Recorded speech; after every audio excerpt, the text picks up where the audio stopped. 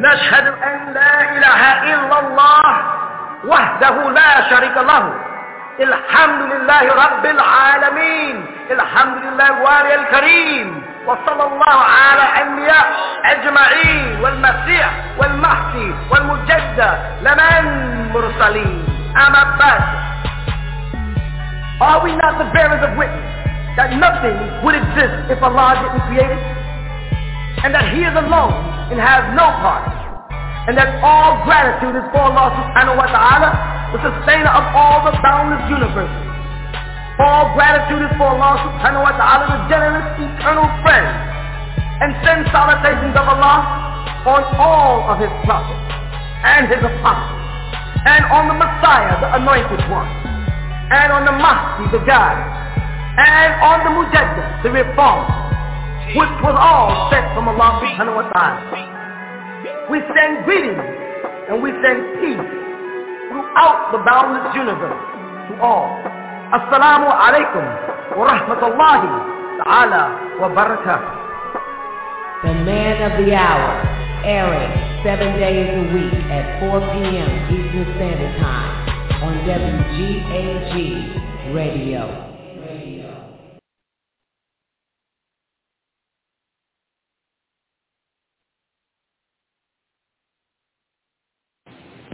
And now, The True Light, featuring Sayyid Imam Isa Al-Hadi Al-Mahdi.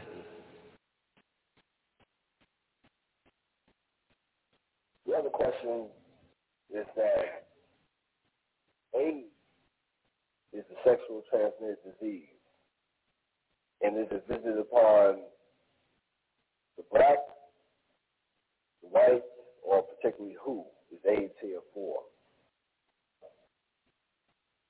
It's a world. I think that when blacks start thinking that it's not for them, they have a serious problem. When blacks start thinking because they're black that they're exempt from the sin of it comes from Leviticus. If you go to Leviticus chapter 20, in the 31st verse, it tells you where the sin comes in. It reads, AIDS. If a man also lie with mankind, as he lieth with a woman, both of them have committed abomination. They shall be put to death. Their blood shall be upon them.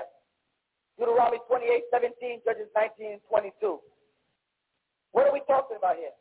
When we say that a man should not lie with mankind, we're saying one man should not lay up with another man as if he's laying up with a woman. Homosexuality is a sin, punishable by death, according to the scriptures. And the sin, the Lord says, will be in the blood. Now, how is AIDS transmitted? Mostly not by sexual contact any longer, moreover by blood transfusion. And what sin did it come from?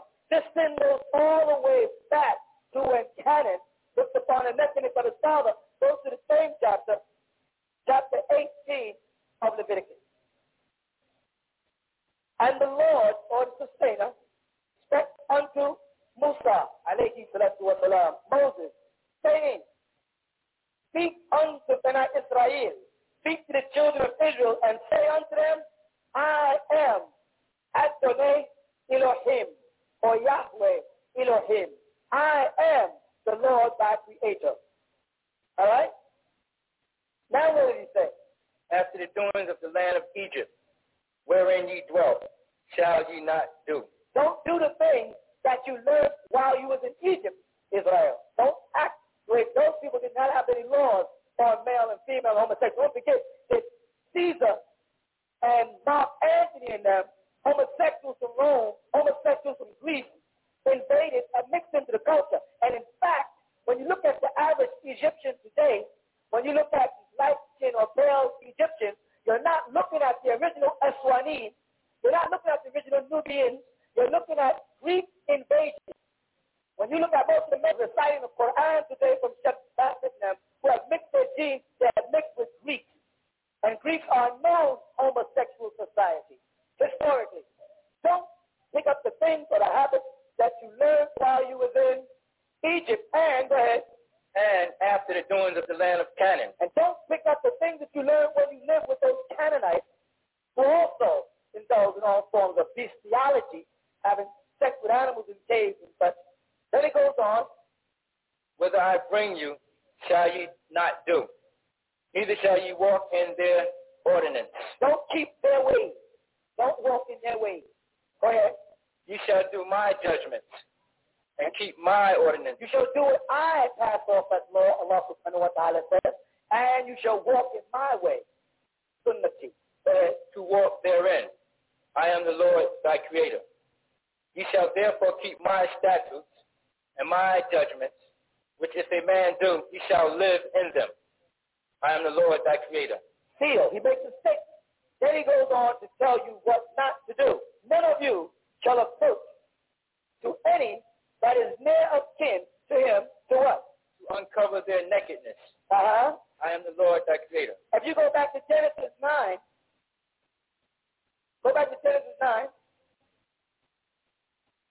instead of going to 25, go before 25. Let's say Genesis 9:22. And Ham, the father of Canaan, saw the nakedness of his father. Now, it's not more, alayhi salatu wasalam, Ham, near of kin. And was it not forbidden, according to Leviticus 18, for him to look upon the nakedness of his father, to uncover him? Go and see what it says after that. Or before it, in fact, shows he uncovered it. It's still in Genesis. And he drank of the wine and was drunken, and he was uncovered within his tent.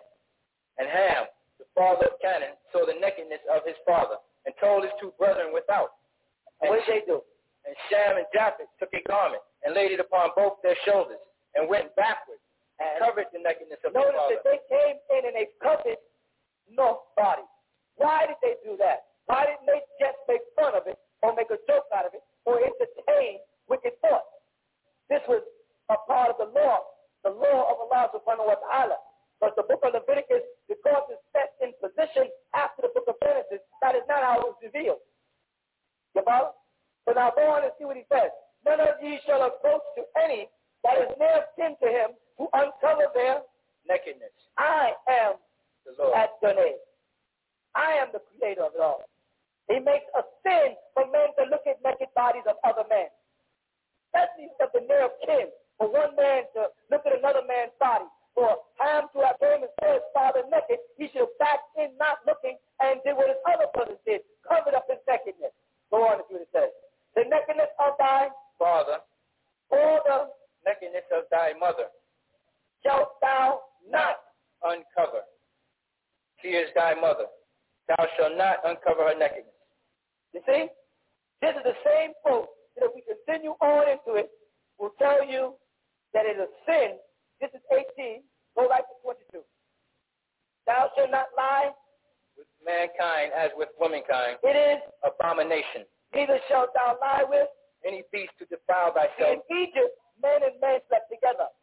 And in Canaan, they slept with animals, with beasts, bestiality. So here in Leviticus, it's giving you the format that they gave you in the beginning of Leviticus chapter 18, where they told them, and after the doings of the land of Egypt, which is like 22, for man not to lie with another man as if a woman. And then it says, the doings of the land of Canaan. And then watch the next one says, neither shall any woman stand before a beast to lie down there too. It is confusing. So it tells you that when the Amorites or the Jebusites, original tribe of Canaanites, was in the mountain, they laid with beasts. Like we've said, bestiality, the Bible says it. And when in Egypt, the people of ancient Egypt who got influenced by the Greeks performing all forms of homosexuality.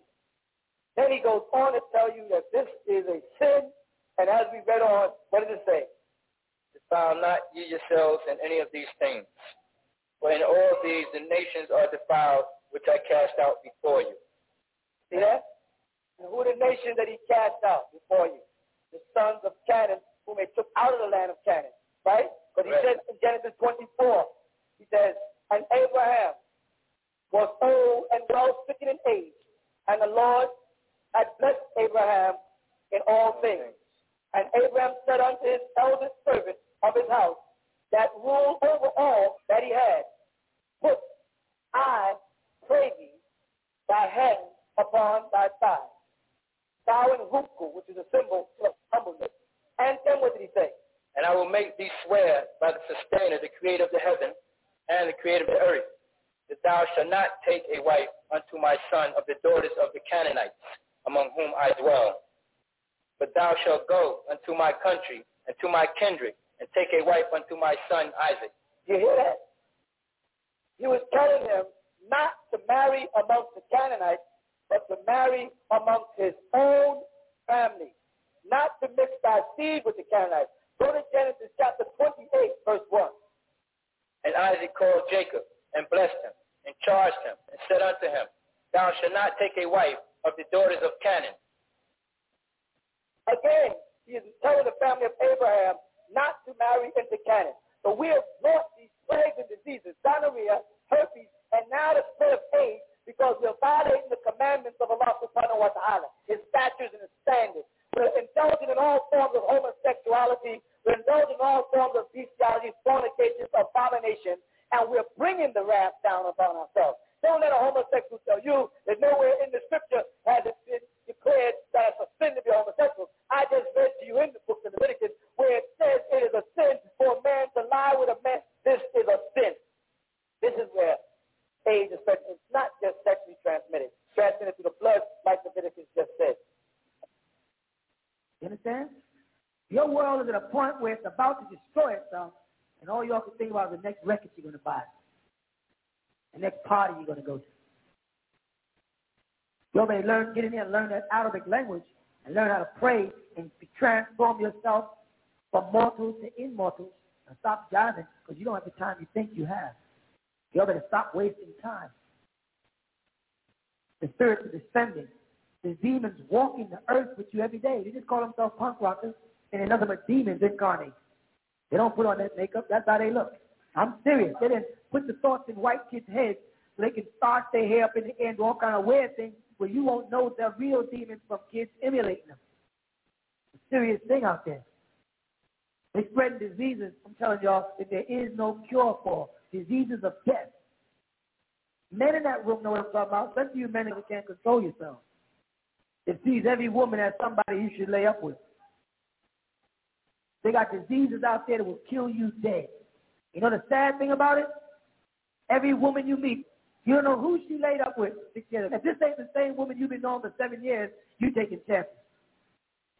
Because she don't know if the guy she was laying up with was a homosexual 6 years ago and became a man because he saw the right movie.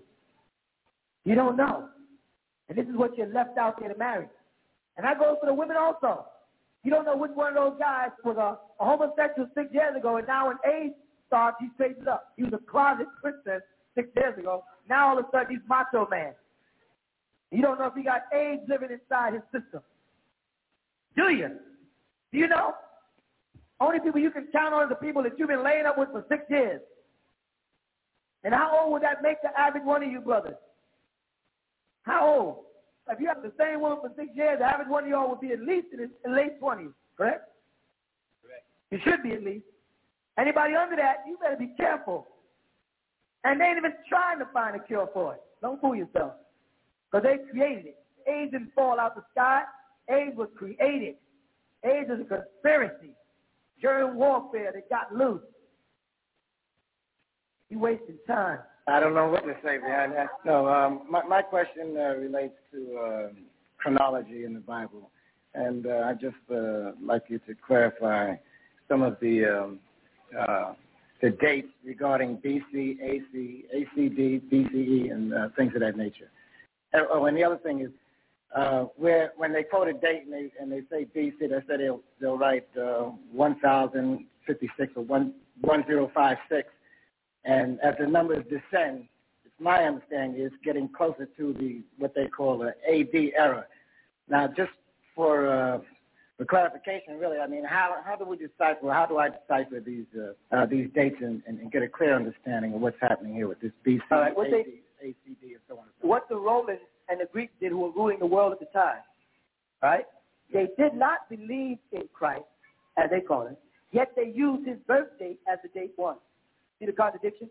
They didn't believe it. When they say AD, Anno Dominus, right, they mean after the death of Jesus. When they say BC, they mean before Jesus was born. When they say BCE, they're saying before the Christ era. The Christ era means before the book of Daniel and Isaiah wrote about a Messiah coming. That's BCE. Okay. AH is when you get past Jesus up until 570 years after him, when Muhammad was born, okay? And then in the year 622, he established a new calendar, which was the A.E.O calendar, based on him migrating from Mecca to Medina. And they call that the A.E.O calendar. That's a lunar calendar. So you end up with like 3 different calendars. You have the Judaic calendar from Adam all the way down to Isaiah and Daniel and them. When a new period came in, they instituted a new kind of calendar. It went down to Jesus. When Jesus was there, the Romans took and made a new calendar and went back up to Isaiah and them about the crisis era. So you end up with, again, Adam's calendar, which would be from the birth of the prophet Adam all the way down to now. That stays the same. Is that 1,988? So 1,988 would be 1,988 years from Jesus, who became the year 1, which was 4,000 years from Adam. I follow you. Okay? Yeah. So that puts us 5,000. Yes, I'm sorry. Short. We're very close to 6,000th year. Yeah, I follow. So if we came straight down from Adam, it would be 6,000. When we base it around the Roman calendar and start from Jesus, it only becomes 1,988. They did all this with hopes to confuse us. One other thing with regarding the AD, it says on the back of this Bible here, it has a listing, a chronology, and it has Jesus born in AD 7. I'm looking for it here as I'm speaking, and at the same time, it has a BC 4, I think it says. Let me get it right here. Right. The reason why, right, Jesus was born, you're right, in 7 AD. Yes. And the reason why they say BCE 4 is because certain churches believe Jesus was born in the year 4 because they didn't do the calculation of the death of Herod. Had they did the calculation from the death of Herod, and when Jesus had returned back from Egypt when Herod died, they'd be able to calculate that he was born in the year 7. But when they just came along, they first said he was born in the year 2. Then they said, well, dates prove it could have been 2 by the eclipse, because they said they saw the star, and that was, an eclipse, so it must have been 4 when they had an eclipse. And it comes down to be 7 AD. He was born 7 years after he was dead, according to them. Yeah, right. That's what I found confusing. Yeah, well, it meant to confuse you, because here's what they do. They say Jesus was born 1, watch this close. He was born 1 what? BC, 1 before he was born, or 1 AD, 1 after he was dead. They didn't know. So they got an area running between 4 BC and 7 AD. They got almost 12 years caught up in there. They don't even know, because they did not go to Egypt, find out in Egypt when Jesus arrived there with his mother and father, how long they stayed in Egypt, and then they came back to register at the ledgers in Jerusalem, because it was time for the preparation of Passover. They had people, the census, make a ledger. So they would have got the date that he had got back in. They could have timed that by the date that he left as a baby, and they would have knew how old he was. They would have knew what year he was born, which comes out to be 7. They have another listing here, AUC. Then they have the word, the year 750. It says the following table made in making matters clear. I don't see how they can write that. Which means they created their own table to clear things up. The following table is made. They so it's like them saying, okay, according to our Greek version of it, this is what we got. Well, just a minute, please. But they have here this AUC as Annos Urbis Condimit, or something of that matter. They go to Latin on you and say that this is before Jesus' conception. That's what they mean. So then they're arguing about the 9 months that Mary was pregnant. They get into things like the date of conception or the date of birth, the day when he was actually delivered, or the day that he was conceived. They don't know. They don't know, like I said, because they won't take the simple method. They won't trace his life. And that's because they don't want to find out. They really don't want to find out when Jesus was born, because it contradicts their doctrine. So then the true calendar would be Adam's calendar. That would be the true calendar, calculated from Adam straight down.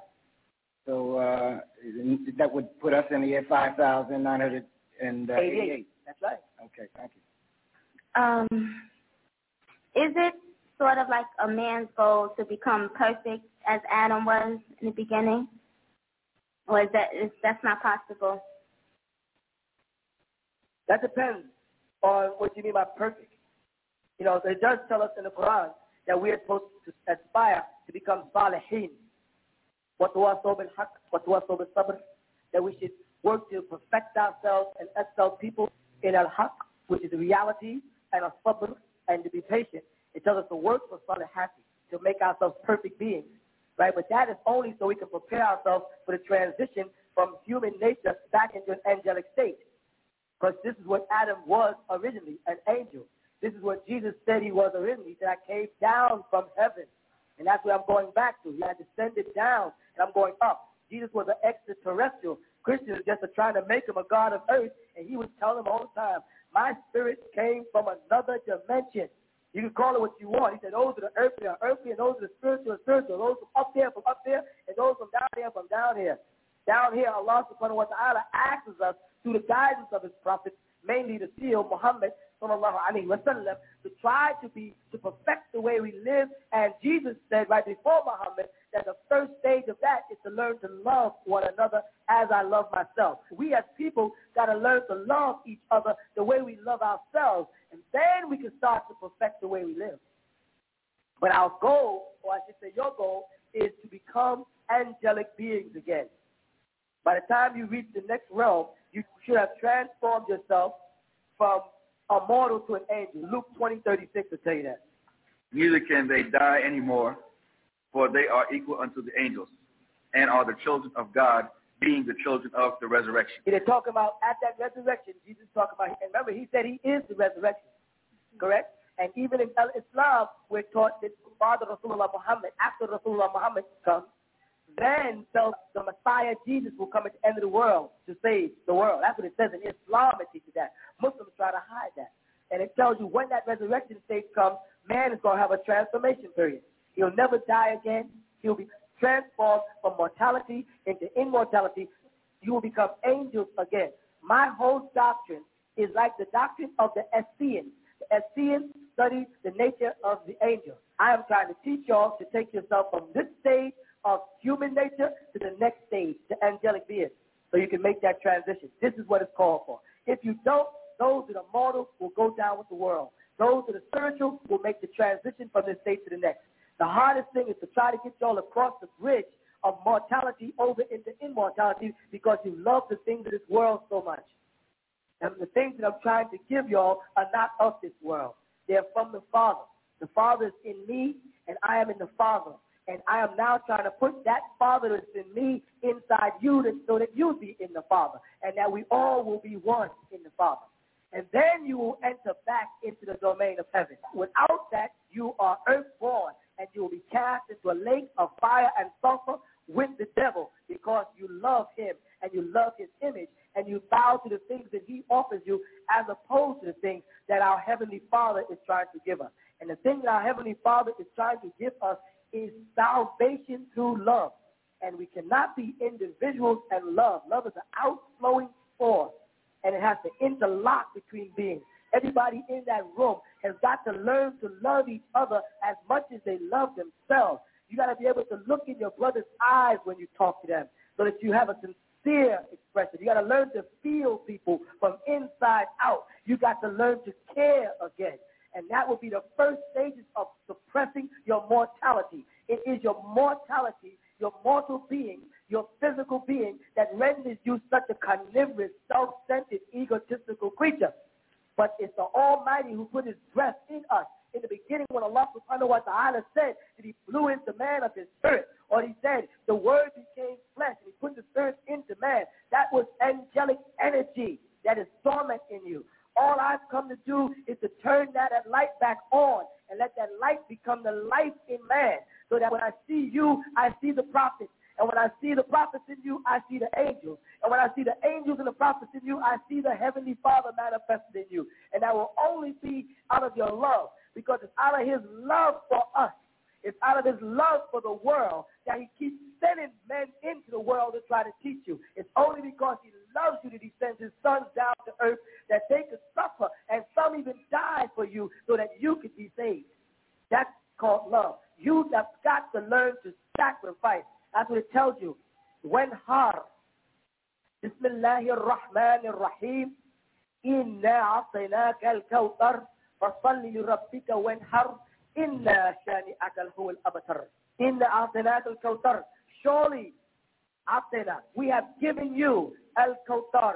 Your cup is running over, abundant. Fasalli li rabbika wanhar. So worship is li rabbika, for the sustainer of the boundless universe, wanhar, and sacrifice.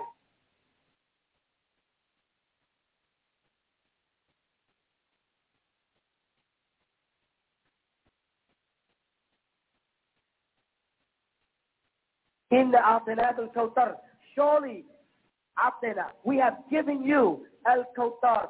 Your cup is running over, abundant. Fasalli li rabbika wanhar. So worship is li rabbika, for the sustainer of the boundless universe, wanhar, and sacrifice. Inna shani'aka huwal abtar. And you know what?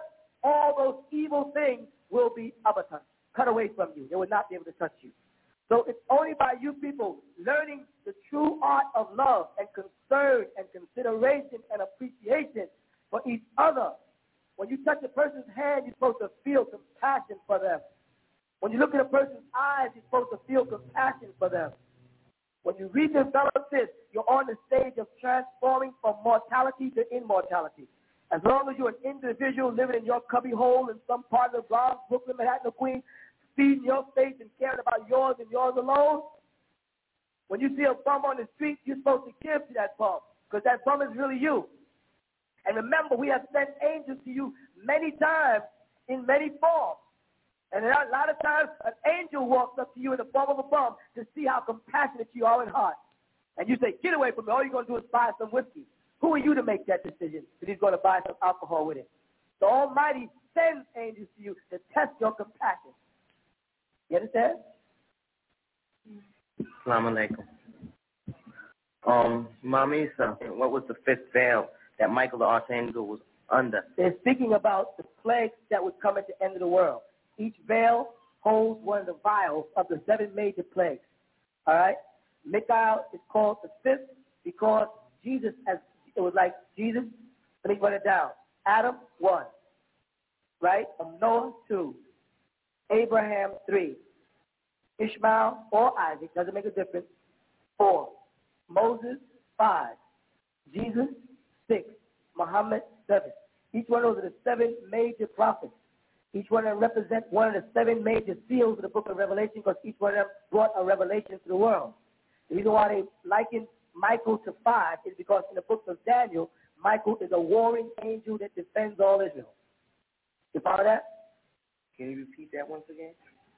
You have 7 major prophets from Adam to Muhammad, and you know their names. Yeah. Moses is the 5th. Yeah. In the book of Daniel, whenever they speak about the angel Michael, he's always associated with the children of Israel as a defending, warring angel, the head of the archangel. You understand? That's the 5th veil. Then after that, Jesus came. Michael did not come with Jesus. Gabriel did. And then after Jesus came, Michael was sent to signify the teachings through John, the father of Jesus. So everybody would think that Michael was Jesus when he came, but he wasn't. He said, Jesus said, I'm sending my angel to you. He sent Michael to represent, because they were expecting Jesus to be a warring angel to smash Rome and put Israel on top, and he didn't do that. Okay? Okay. Assalamu alaikum. Shukran. Well, I have a question. In terms of a person's soul, how do you strengthen your soul? The thing about the soul and being strengthened is a very strange kind of question, believe me. It's a good one, though. Because in the Bible, in Genesis, we got to acknowledge that the soul we have came from the Heavenly Father. We really can't strengthen the Heavenly Father. Okay. We can increase the amount of His presence in our body by decreasing the amount of things that we worship and desire. Because He said, I blew into man of my spirit, and man became a living soul. You see what happened? Mm-hmm. So He took a physical body and blew His spirit in it, and it developed His emotional body, which we interpret as soul. Then what we did, once we became a being that had body and soul, we started taking in impressions from a wicked being that stimulated our desire center and made us desire more things of this world than the world to come. And that's why Jesus kept saying, my things are not of this world. Start looking for the next world. So the way to strengthen the presence is not by strengthening it, it's by increasing it. By increasing the divine in you, the good that you do. And every time one of us gets close together, there's twice the presence of the Most High. And that's how. We are strength. And the more of us that get together, the more powerful we are. Like I said, we tore down the walls of Jericho just out of our unity. To see which men are developing the discipline necessary to regain the right to be in the presence of the Most High. So when they say it's a spiritual growth, the spiritual growth is coming from the discipline. Being able to have access to food but don't eat it. To have access to a loving wife and don't have sex. To be thirsty and don't drink water. You know why? Because these are the gifts of the Father. All the other stuff they add in was the devil when they say, and Muslims don't smoke in Ramadan. Muslims don't smoke at all. They don't smoke in Ramadan. Then they have another stupid one the Sunnis say, and don't use foul language in Ramadan. Muslims ain't never supposed to use foul language. How are they going to use that? So the devil always gets in there. You see what I'm saying? So Ramadan is a focal point on the physical part of man, for man to show that he loves and will obey the Creator up and above his own desires. That is a point of Ramadan. Yes. Yeah. My other question is, in terms of the spiritual discipline, how do you go about it? Where do you start? We've had I remember another question that I asked about a year ago in terms of my aura. I've never seen it as strong as I saw it at that one point, and I still haven't learned how to control it. Okay. In a hospital, I use these things that you have to see them.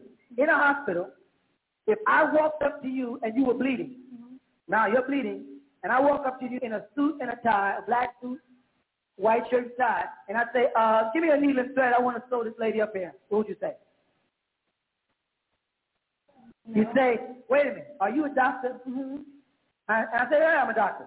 Now, but if a white guy, and this ain't white or black, this is just any person, if he walks up to you in a white suit with a doctor's symbol on it and said, give me a needle and thread, I want to sew this lady up, you wouldn't question. Step one there is the mask that the actor wears should become his face. In order for you to get the full spiritual benefits, you must get the physical thing organized. And I say that because a lot of people like to say, the Almighty only has what's in your heart. And I say, oh, yes, but if he didn't care about what's on your outward appearance and what you take in, he wouldn't have put them in books. He would have put it in your head. He put the revelations and the scriptures in physical things, and he named it two things. He called it Kitab, which means to write, and he called it Ikra or Quran, which means to read. Which one must we do first? We must write what we're going to read. So therefore, there's certain things that we need to write. For instance, in your right hand, you're holding a pen. And you need something to write upon. These two things come from the physical world. Once we get what you're thinking from the spiritual world transformed onto paper, then you're utilizing the spiritual. But where did you start from? You started from the physical. You understand? Yes. That's how he expects us to be. He expects me and you to get ourselves together physically, to prepare ourselves. That's why he told Moses, take off them shoes. This is holy ground. You see what I'm saying? In other words, to get the full benefit of what you're supposed to do, you're going to have to obey the law. You can't evade the law. And in the law, there's a dress code, a living code. Jesus said that. Not one jot nor one tittle shall be removed from the law. But we don't want the law. We want to go straight to the spiritual aspect without the law. He told me we can't do it that way. We've got to do it the way it's been prescribed. No alteration. So the problem you're having with getting further and further spiritually is you got all the tools except total submission. Total submission to the will of Allah. You want to somewhat submit or work your way into it, and he doesn't bargain. He doesn't have to bargain with us. You see? He put it in a book because he wanted you to get the physical part first, and then read it and understand what he's trying to tell us to do. And if you got this desire for the spiritual, that means that there's a spirit knocking on the door trying to get you into it. That's your interest in it. But you got to meet him more than halfway. Because he met me and you more than halfway. Aren't you healthy? And that's a gift nowadays with all the people that are not healthy. So he cared a heck of a lot about you as an individual. Just that all working limbs, all work, your eyes, ears, and everything is working. He gave you already 75%. He's asking for 25. And we can't wrestle with him with it. We've got to submit. You know what I'm saying? But a lot of us believe that we could do a lot more from the outside than the in. I got things I want to finish in the world first. I got my family I got to take care of first. I got to finish my education first. Who are we talking to when we say this? You're not talking to me. You're not talking to the book. We're talking to that Heavenly Father. We're saying to him, Heavenly Father, I understand what you said I should do in the scriptures, but I got things that I got to finish doing on earth first. And then I'll be ready to totally submit. Then can I come to heaven? That's what we're really doing. We're bargaining with him.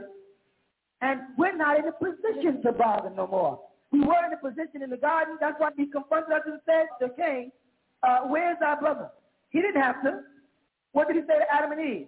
Did you eat the fruit that I told you not to eat? What did he tell them, though? That he knows the day that you eat the fruit, you shall surely die. But when she bit the apple, what should have happened? But did she? He was compassionate. Jonah, he said, Jonah, go to the Babylonians, to Nineveh, Shemar, and teach them. Jonah said, I don't want to. Jonah got in a boat and tried to hide from the Heavenly Father. The people on the boat said, Jonah, I hope you can swim because we're throwing you out of here, Junior. Throw him in the water and a whale spit him out where he did not want to go. Is that compassion? The Lord, the Messiah, Jesus, said, oh, my Father, if it be possible, let this cup pass by me. In other words, he's saying, oh, believe me, my spirit is really willing, Father. My flesh is not, I can't deal with these nails. You understand? Help me. And he delivered him from it. Is he not compassionate? He has altered prophecies at times, altered destiny, interfered with the flow of nature for man. Because ain't no whale can harbor no person in their body. The acids in their system would kill a person. But it said he prepared a whale for Jonah. A catchword is in there. He prepared this whale. This is a special fish because the Almighty altered the very molecule structure of nature to make something happen specially. He destroyed the whole world, but he kept the root of man because he did it with water so that all of the fish, which are the mothers and fathers of mammal, would still survive. With all that he does, there is compassion in what he does for us. And then we try to bargain with him. I'm going to become Muslim soon. I'm going to take my shot. I just got a few more questions I want to ask. Because you ain't asking me no questions. Because all I'm doing is quoting the scriptures. He's just saying, Lord, I'm with you. So far, things look good. That guy, that new one, that Imam Isa, he's doing good. I like the way he does it. I like this one. He did a good job. Now, if you can solve these last 4 questions, Allah, I'll be in.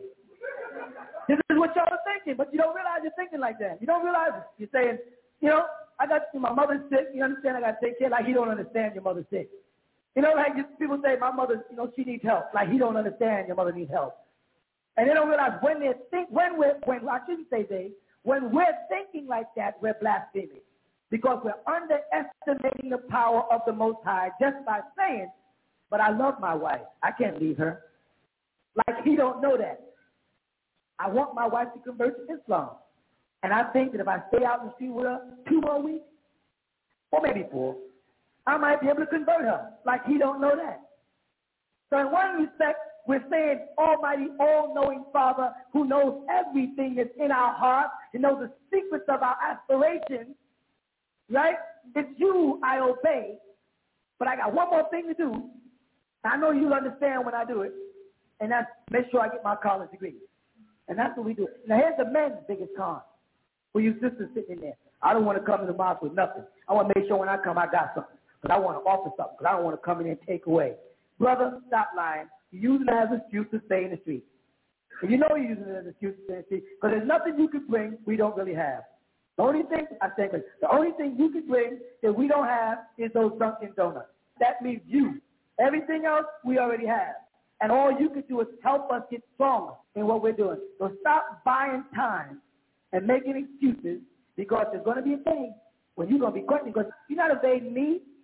I'm not going in. It's not my community. I tell you the truth. I was sitting out there in the classroom, so I'd have to make the decision. And I believe if I was sitting, I'd probably be making the same excuses. I ain't going in there yet. I got some things I want to do. First, I'm going to get it together in about 6 years. In fact, some brothers say, when the world going to end? They say about how many years? 2030? Okay, I'll be in 2029. And 350 days. You can't play that game because it ain't real. And I'm telling you, that bargaining with Allah, you're going to be sorry on the judgment day. Because you're making a pact with him like the devil did. The devil said, you spite me, watch me to the day of judgment. Making an excuse for judgment day. And Allah said, you got it. So every time you say that, you know what you sound like? When you say, I'm going to come in, just watch me, Allah, I got to get it together. You sound just like Iblis when he said in the garden. He told Allah subhanahu wa ta'ala, watch me until the day of judgment. Because I'm going to prove to you that man is not worthy of your presence. And we're making it look that way. Because we're going along with the devil. We know we like the things the devil produces. Tell the truth, don't we? Mm-hmm. All of us call ourselves righteous Muslims. If they take that color television out your house, you sit on the floor and cry like a baby. You took my video. You took my tape recorder. If you can't turn to BLS, you'd have a nervous breakdown. I mean, not everybody. This don't apply to everybody, but this does apply to somebody. We got some things that the devil has offered us. It has the best of our souls. He has us. And the only way we're going to break it is to break it. We got to take that chance. You got to make that move. And if you don't want to come here, go somewhere else. But do something. Y'all organize a community. But just don't be scattered out like you are. Too easy to pick you off. And stop bargaining with Allah subhanahu wa ta'ala. You really don't have the time. Nor do we have the credentials to make a deal with the Heavenly Father. I'm going to get it together. I'm going as soon as I finish this. I'll be in there as soon as I get. We don't have those kind of credentials no more. He was so compassionate and loving. You know what I say? I've been saying this for years. The white man fed y'all pork, correct? And he fed you the worst part of pork. The gut, the ears, the tail, the foot, not feet, the foot, the intestines, the bowels. You even brush your teeth with the big fur. You know what I'm saying? And you wash your body with his hoof, because they make some soap out of pig hooves.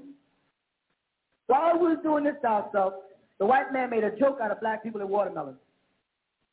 Made us look like it was a joke for black people to eat watermelons, only to find out that watermelons purify the stomach, keep the system flushed. And if the Heavenly Father didn't turn us into the Richard Pryor that the white person laughed at when they saw us eating watermelon, we probably would have died. The filth that he was feeding us in slavery, we would have never made it this far. But the Almighty loved us so much that while he was feeding your pork, the Almighty was making us eat watermelon.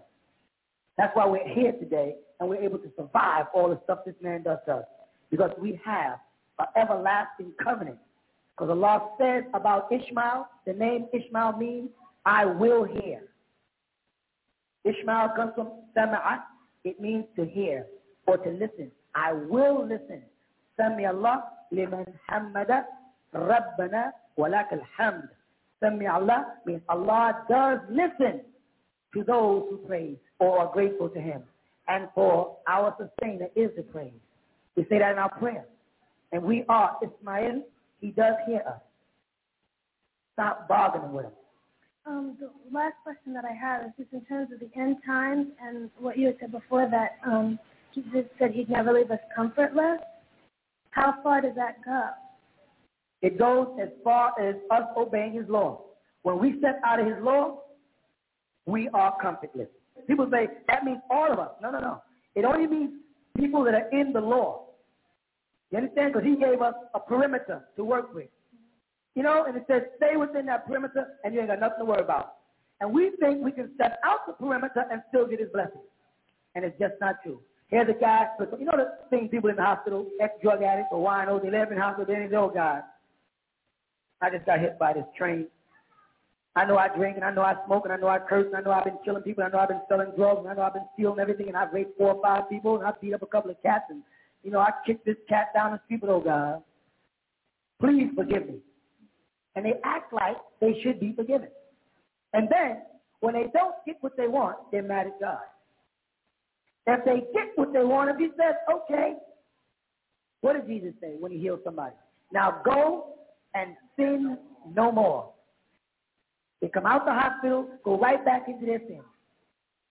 They bargain. Please, God, what do? We run to him when we need him. And we as human beings, put myself with you, I want you to feel this. We as human beings get mad when someone calls us and you say, my sister don't never call me unless she wants something. How many friends you got that they contact you when they leave? And you say, I ain't even seen that nigga. Now he wants something nice. Now he's calling me. Is that not true? You know, they call you 3 or 4 days before Christmas to ensure a gift. They call you on the phone and say, you know, how you doing? How's the kids? My birthday's Tuesday. And you get mad at that, but you don't expect the Heavenly Father to be mad at you because you do the same thing. You get in the hospital and you say, oh, God, I don't want to die. I won't use drugs no more, I promise. And you only call him when you need him. What about now while y'all are healthy? When you don't have no major problems? When you're not laying on a hospital bed? Why aren't you praising him now? No, you wait until you are in some type of stress. Then you call the Holy Spirit. Well, you should be calling the Holy Spirit every day to be a beacon, a guiding light for you. Go ahead.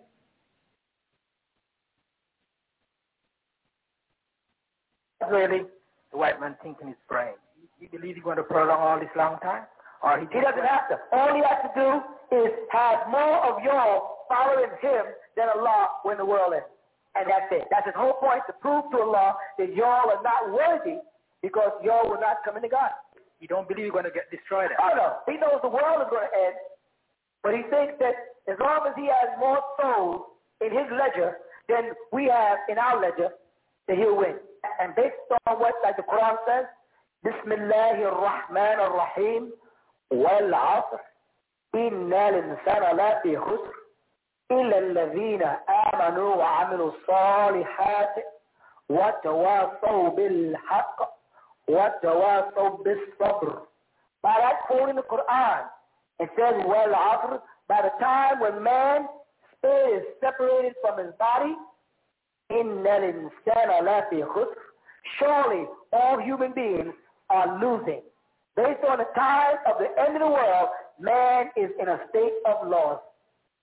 إِلَّا الَّذِينَ آمَنُوا, except for those who amala, who work, وَعَمِلُوا الصَّالِحَاتِ, to try to perfect themselves. Scripture says, وَتَوَاصَوْا بِالْحَقِّ, and they spend their time trying to bring people to the reality and the facts of it.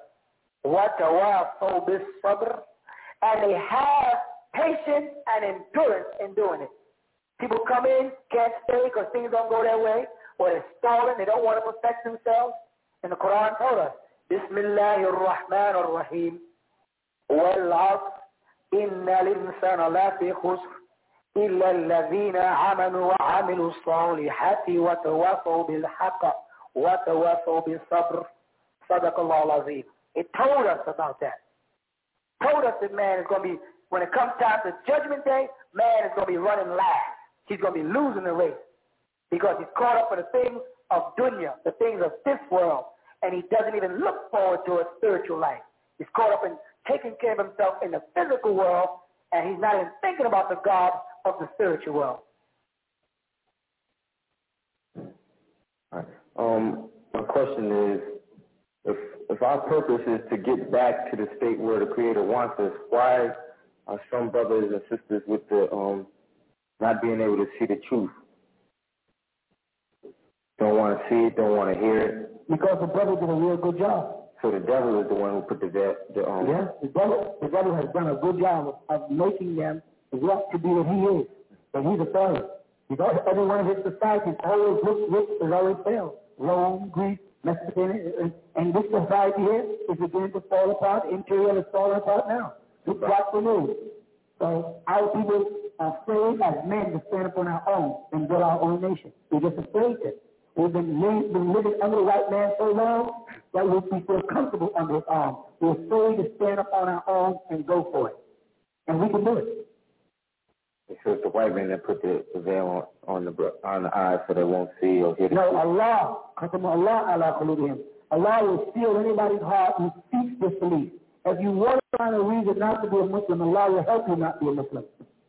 I see, man. If you want to look for a reason to say, I'm going to find fault in Imam, he'll help you find fault. I'm going to find fault in the community, he'll help you find fault. If you say, I want to find righteousness in a person, he'll help you find righteousness. You look at a person and say, I'm going to find good in that person, he'll help you find good. You look at a person and say, I'm going to find wrong, he'll help you find wrong.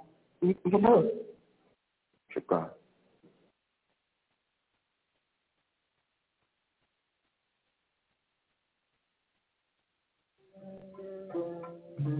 You have been listening to The True Light, sponsored by the original Tents of Kedar, located at 717 Bushwick Avenue in Brooklyn, New York. You are also invited to attend the Questions and Answers class every Sunday from 1 p.m. to 6 p.m. in the Hall of Knowledge at 548 Hart Street in Brooklyn, New York.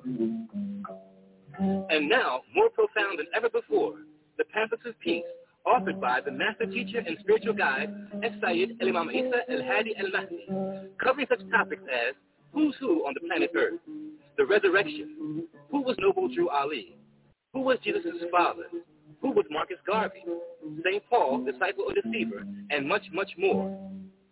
Also, to aid in your spiritual growth, we have a beautifully crafted hand-woven prayer rug designed by Sayyid Al-Imam Isa Al-Hadi Al-Mahdi. We also have a large assortment of prayer beads, Nubian and Sufi oils, and incense. The original Tents of Kedar would like for you to write or call us and let us know how the true light has changed your life. Remember, above all things, truth is truth.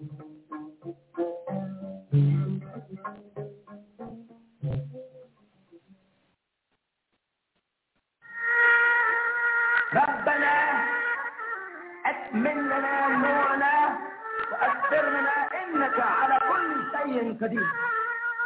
This is from the 56th of the Holy Quran, the 8th verse. And read, O sustainer, complete for us our life and forgive us, for surely you have the power over all things.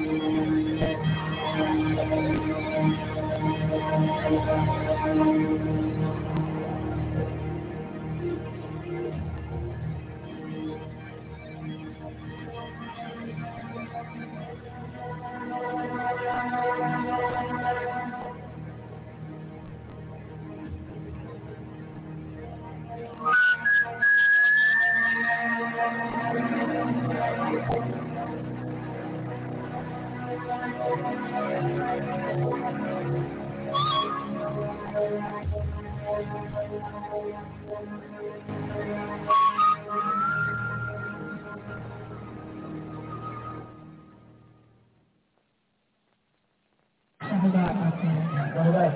I have two questions for the Black book.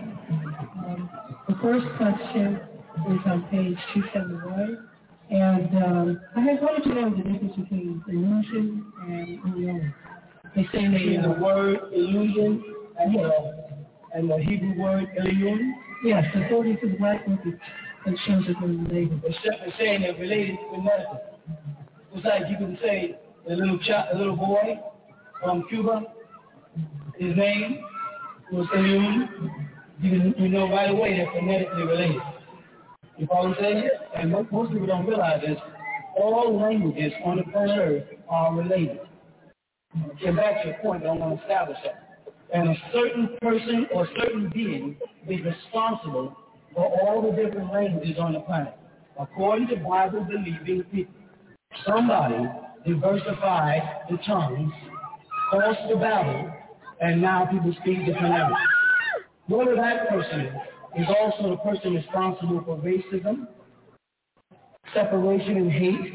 You say, well, how's that? Because Genesis chapter 3, verse 15, that same person says, I'm going to put enmity between the woman's seed and the serpent seed. So this being talking is saying, I'm going to put enmity, I'm going to put hate, I'm going to put rivalry between two beings that I created.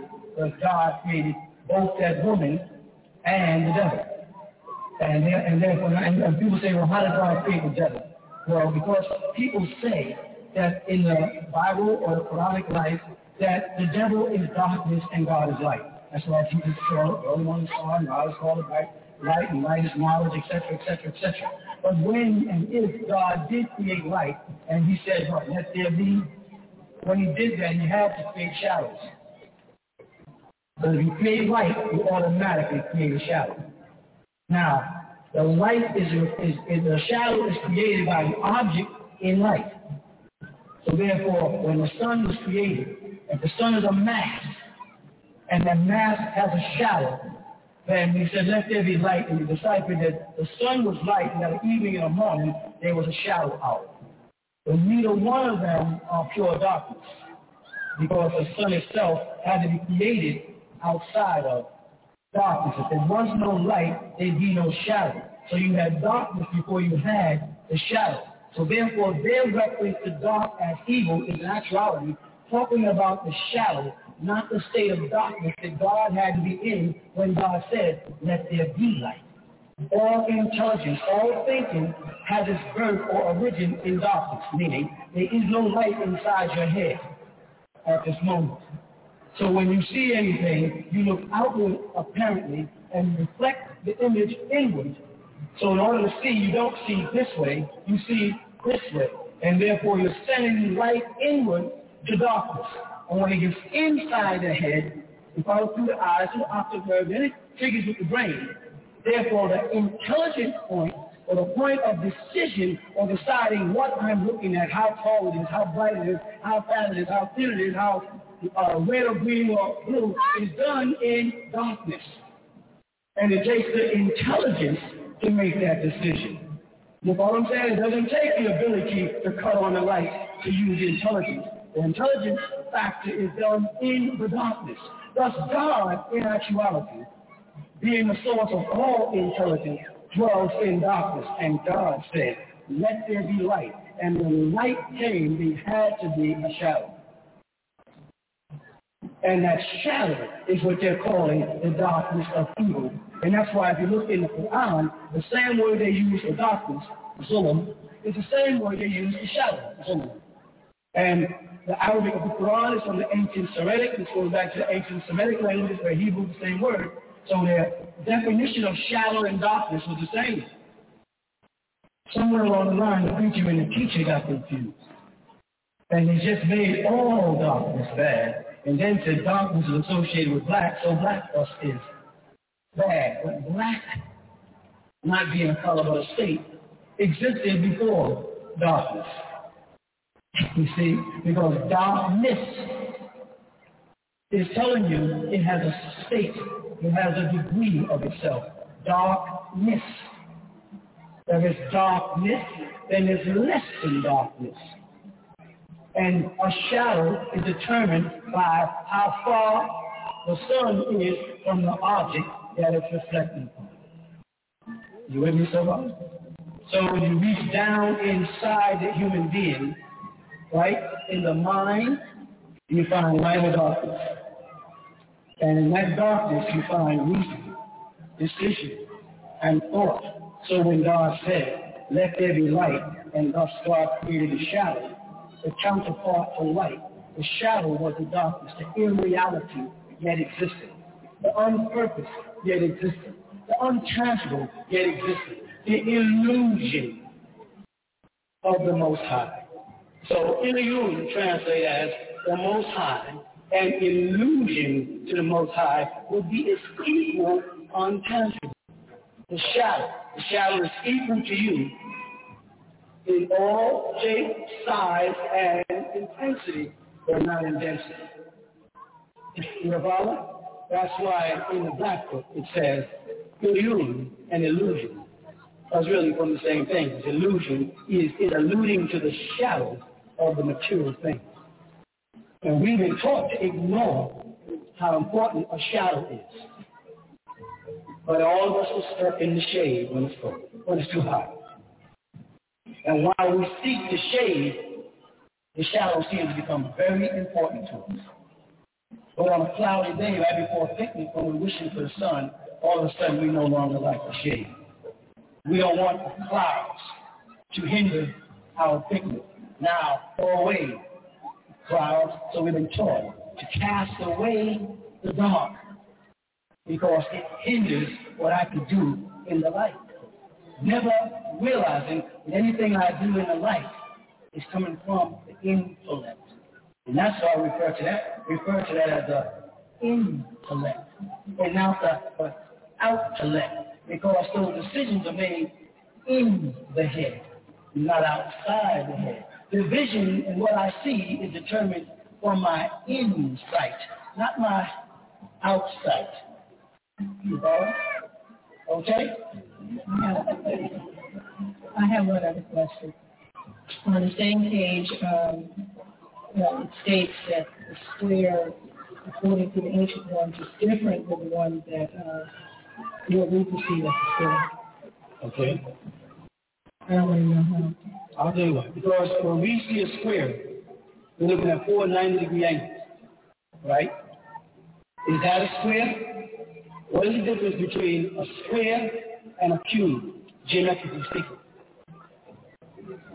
A cube has density, but it's still a square. And from each angle you look at it, you see a square from any direction. This is what makes it a cube. But when we look at the square, or the square, all we're looking at is a frame undefined. It has to, from that point, make a decision as to what it's going to become. But the cube has completed its journey into what it is. It becomes the cube. Or out of it, it becomes the Kaaba. You follow that? Does the square plus, now listen, does the square geometrically add up to the cube? Square gives me 4 90-degree angles. But the cube gives me how many? The 4 90-degree angles on a square, because a square doesn't have its density. It hasn't become the cube in order to create the next 4 points. So a square gives you 300, how much is the square? 490 degrees? And the cube? 720. 720. If I had a blackboard in front of me, I would draw a square. And I did my 360 degrees. And then I would draw a cube. And you'll see that the point from which I join a line, the cube transforms itself either inward or outward. It's taking me from the physical into the next realm. I don't want to just say spiritual. It's pulling me from the 3rd dimension, the cube, to the 4th dimension, the square. When in actuality, a cube has density. So that's why I say it's an optical illusion to look at a square when you make the box. You can't tell the central point whether it's coming at you or going in. But you're looking at the square turned with the point facing you as opposed to the cube turned with the face. I hope I'm not losing you. But if I could draw it, it should be easier. So I'm trying to draw this in my mind, and it could sound real confusing. So in actuality, the 720 degrees that the cube produces gives you 360 degrees of the physical plane and 360 degrees of the spiritual plane. I don't want to use spiritual, I want to use spiritual, right? Whereas a square, a geometric symbol, a geometry, is only giving me 360 degrees of the physical plane. I'm seeing it before it becomes what it is destined. And it only has one destination, because all the points are closed, and that is to become a cube. It's a reference to our character. Now, what we are as a one-dimensional being with a soul. When I look at this gentleman, I see his physical, and I see him 360 degrees. I see what it takes to be a mortal. But I'm also looking at a spiritual being. It will only come out when he is finished becoming what he was cut out to be. So in Freemasonry, they have what they call the asher, or the uncut stone. And they carve it until they get a perfect square. And then they continue to carve until they manifest a perfect cube. And those stages are the growth of the shaping of our character. Because while we are squaring off our actions and deeds in the physical, it must have a reaction on the spiritual part. In order for me to get myself together physically, I have to get myself together mentally. I cannot pretend I'm not using drugs no more. I have to stop using drugs. I can't pretend I'm not getting drunk no more. I have to stop so that square becomes that cube is a reference to a perfect asher. A stone cut without the sound of a hammer, nor the sweat of God. That means you cut the stone because you, as a being, is an uncut asher, a rough stone. It must be cut. And then till you become a perfect being. And most people say you can't ever become perfect. And I say, wrong. If you're in the image and after the likeness of God, you have a destiny to become perfect. And whoever's telling you you can't become perfect is dangerous. Because that person is questioning the God quality in you and the gift that God gave you to be in his or her image after his or her likeness. You do have a destiny to square yourself off. There's symbolism in the Black Book. It has yet to be elaborated on. And that's just part one of one. Okay? Okay. Amen.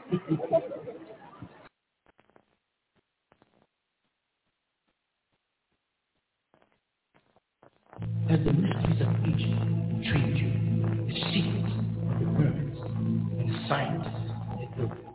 Well, now you can have the secrets. Now you can enter into ancient Egyptian folklore and learn who and what is all. Who built the pyramids? Why? Medicine, alchemy, the secrets of symbols revealed to you. Enter ancient Egyptian folklore now.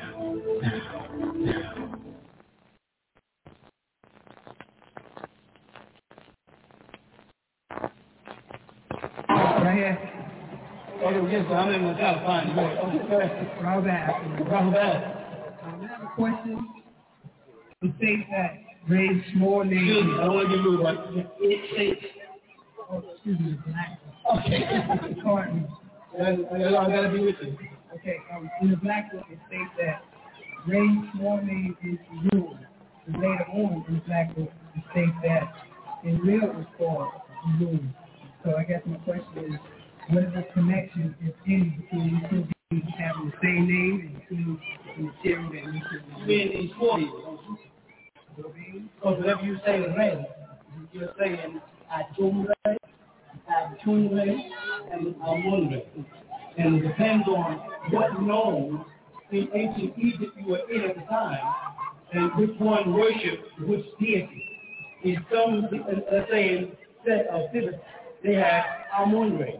So they refer to Amun-Re there as Re because Amun was understood.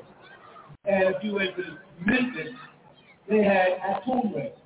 And they just referred to him as Re. So therefore, all of the Anunnaki were Re. They all fall under the term Re.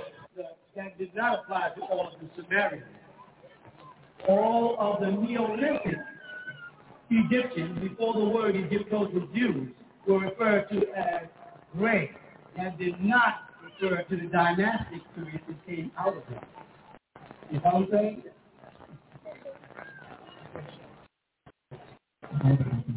Go ahead. I have a question in the Black Book, page 33. Like this. You said that you have mastered one, on page 33, you have mastered, you have mastered 1, 2, 3, and have traveled, 1 and 2, and have traveled 3, 5, 7, and now you hold the key between 1 and 9. And I'm trying to get a clear understanding on the 9. Not being a Freemason, you might not understand. Walking down the Freemason, they might ask an individual, how old are you? And the answer is 1, 3, right, up 1, 3, or 5, right? And that's making a reference to which degree of the ladder of Jacob they have won. So I'm making reference to any Freemason who comes across that book. And he says, how old are you? I said, well, I've already said 1 through 5. And I went on to 7 and straight on up. They don't know. They don't get past 3 degrees. And those 3 degrees are 1 through 5. Enterprise, telegraph, and masturbation. That's as high as they go. There's no such thing as 33 degrees in Freemasonry. There's no such thing as 32 degrees. The original degrees of Freemasonry are only 3 degrees. Everything else is honorary studies. If I'm saying Egyptians, and we never gave them over 3 degrees. We never allowed them outside of persons, places, and things. And because they are the masters of most education systems destiny, everybody, Muslim, Christian, Jew, are all trapped under 3 degrees. Persons, places, and things. And if you say, I'm going to take people to another level, I'm going to do 7. Then at that point I say, and in the metaphysical or esoteric doctrine, you've been taught about the 7 seats, or chakras. Well, because the people who were teaching that science only had 7, you follow? They don't know about the 9. Now I'm taking you from the 7 up to the next. You have to learn about the next 2 chakras, not just the one that's in the crown. Like to get to the, like I said, we go to the ancient Egyptian word. You look in the dictionary under the word brow seat. You get the Egyptian word near, which you also know is been translated as pyramids or central fire. Right? Right there. They considered this the 6th point, the 3rd eye. Then they went to the crown with their 12 occult nerves, which represent the 12 signs of the zodiac. And in the center of there, they put the 7 seats, the crown chakra. When they get back to Egypt at the temple of Hathor, and they look on the ceiling toward the sky, and they see the calendar of Dendora, they notice that in the center of it is Hawaret. And Hawaret is a female deity. The Moors call her Zodiacus, the center of the sign of the zodiac. They also call her Ninti. They call her, they got many different names. We see her standing in the center as the mother of mammals that are also reptilians. You know what I'm saying? So we have this degree of study. It takes us from Earth at 1, up the body, 3, on up the body, 5, and straight on into the universe. the 7, and we keep on traveling, right? The zodiac represents our woman, the mother of all creation, the science of the universe, and the waffle, in actuality, is a feminine word in the ancient language, where science, sound, right, and reasoning, it applies to the woman. So those are key stages to identify. And when you get the handbook, it's coming soon, right? You study the handbook. I may walk up to you and they say, well, how old are you? And then you say, I'm 9. When you get 9, then you're born again. No Christian can be born again until he's 9. And see, Christ, as they call him, Christos or Krishna, says, you must be born again. And when he asked, you mean I must go back into the womb? He said, no, you must be born of spirit and truth. The God, you must be saved. You must receive grace and joy. You couldn't understand. Nicodemus couldn't understand where Jesus was coming from. Well, Jesus was after the order of Melchizedek, because Jesus was an Essenes. And the only Egyptian order he could find in all Judea were the Essenes up in Jordan. So he went there following John the Baptist. Because he was after the order of Melchizedek, and the Essene order was the Egyptian order, and that's the only place those degrees would be conferred. You follow that? So he made that I am the way, the truth, and the life. He was telling them, come behind me, walk this path through this temple, and I'm going to give you this special guidance. I'm going to give you this special truth, some information that I got. It caused me problems in the temple. Because when I came back from Egypt, I had to confront the rabbis and the priests, and I got in a great argument with them about these truths of Torah. Because I had to explain to them that the Torah or the Tanakh, that holy book, is nothing but Torah. The female in the sense of the zodiac, Torah. And they wasn't ready to accept the Egyptian mysteries, because they had already set up a doctrine. So he had to put aside what he learned in the ancient Egyptian order while he studied ancient Egypt and submerged himself amongst the Essenes. And at that point, he was stepping down in degrees. So you'll come around again, I promise you, and you'll read it, and you'll laugh. And then I'll walk you sometime between now and then, say to them, say, by the way, how old are you? And you'll laugh when you answer me. When you ask how simple it is, it's plain and handy. That thing you pass the truth. All right? But Freemasons do that, 1, 3, 5, 7. It's how, when they go to Master Mason, they consider themselves 7. And that 7 is what? The highest point on the chocolate, or the climbing of the Kundalini, the ladder of Jacob, they get to the top. If you see the Freemasonry chart, you see they have all the degrees going up. And at the top, they have a triangle with an eye in the triangle, and that's where you see the top, the highest so-called degree. And they'll call that 33 degrees, but the manifestation will be Kunsu. But when they get to that so-called degree, they give you a phoenix bird looking in 2 different directions. And that's the symbol of Kunsu, the healer of ancient Egypt. And that eye is there, is looking down. That's the eye of Ra, the sun. They find out that the light that they've been following is really the light of the, he said, I'm the light of the world. In the Holy Quran, it says, Allah is the Nur Samawati wal Ard. Nur Samawati wal Ard. That means the light of the heaven, sky, and the earth. You become the light of the sky and the earth, you are still the light of the world, because you're referring to the sun. You can't immediately adjust that and say, the light of the heaven and earth means my mind or my intellect, because I just explained to you that intellect is conceived in darkness, inside the head where there is no light. The thoughts come in there, and then they come back out. You follow? So when he says, I am the light of the heavens and earth, the sun. So the Freemason, after all of his traveling toward the light, finds out that the light he was traveling toward was nothing more than the sun. And all the knowledge he got was nothing more than knowledge with inside this earthly range. Sciences, art, fine arts, mathematics, geometry. And he's like, puzzled. and a hand reaches down from heaven and pulls him up out the muck and mire, if he wants to step through the mask and become a God.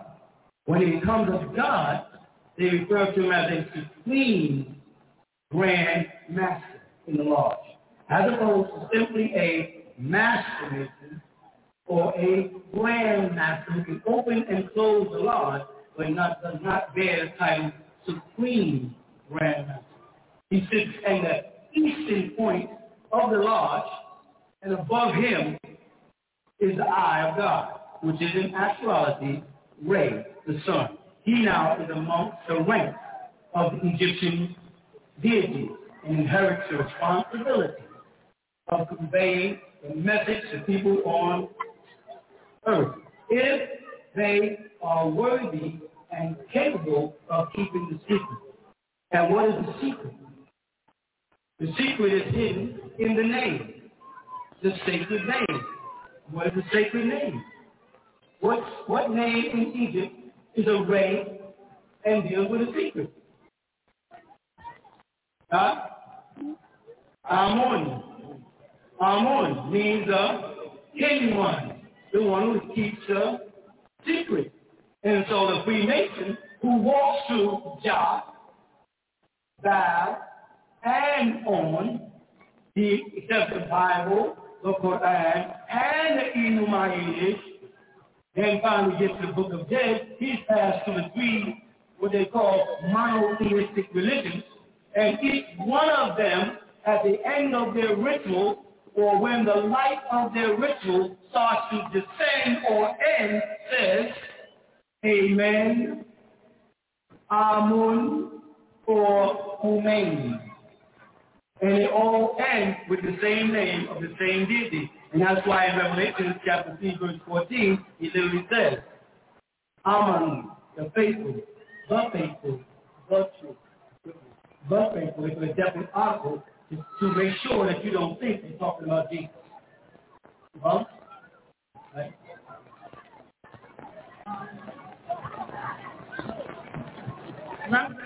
Where we are going back. Just going at my question is from the guys in the message book. Yes. DSP's in your mind. Yes.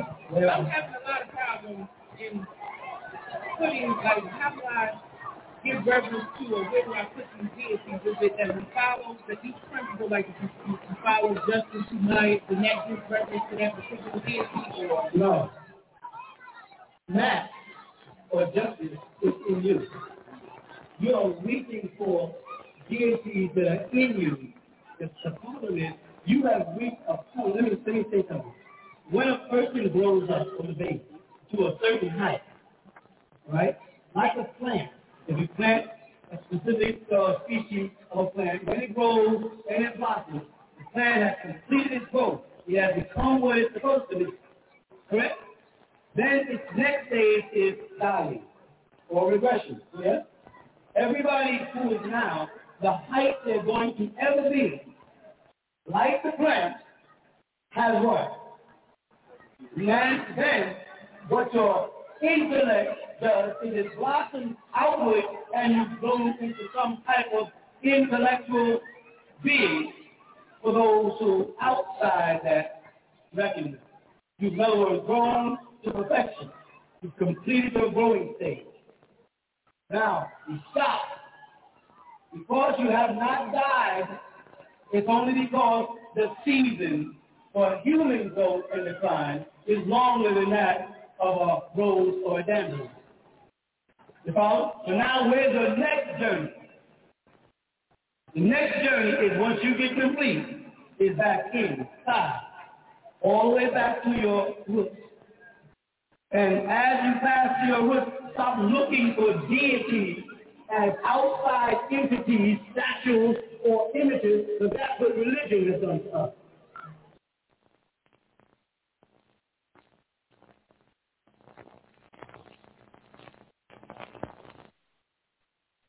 That it came to Rasulullah, and you got it just much, your book you hold in your hand by Yusuf Ali is just as pampered as the King James Version of the Bible. Truth is truth. I mean, I'm not liked The Sunnis can't stand me for one reason only, because I'm going to tell the truth whether they like me or not. The truth is the truth. No, I'm not trying to win a popularity contest. I'm trying to tell the truth. We do not have an unfallible copy of the Quran. Stop lying to the world. It's a lie. We have men's opinions. Rasulullah Muhammad did not live to see the Quran collected and put his sign of approval on it. They did it after he was gone. And he was the one that Allah subhanahu wa ta'ala sent with this message. It was him.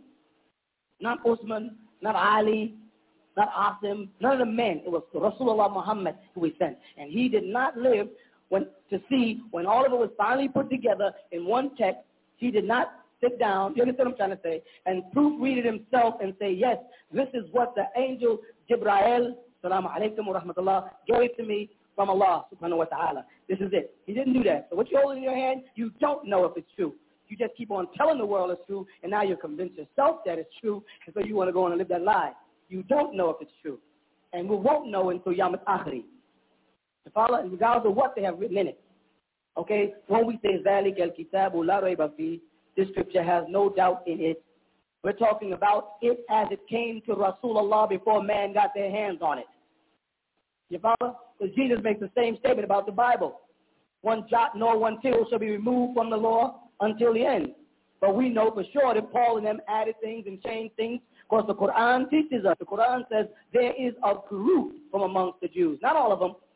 A certain group of them who altered words from their places. They're talking about the Pharisees who are responsible for creating the Talmud and making new laws other than the laws that Moses sent down. They're not talking about all of Bnei Israel. A group from amongst them altered the words of the scripture. And they wrote a new book, and that book is called the Talmud for money, and they sold it.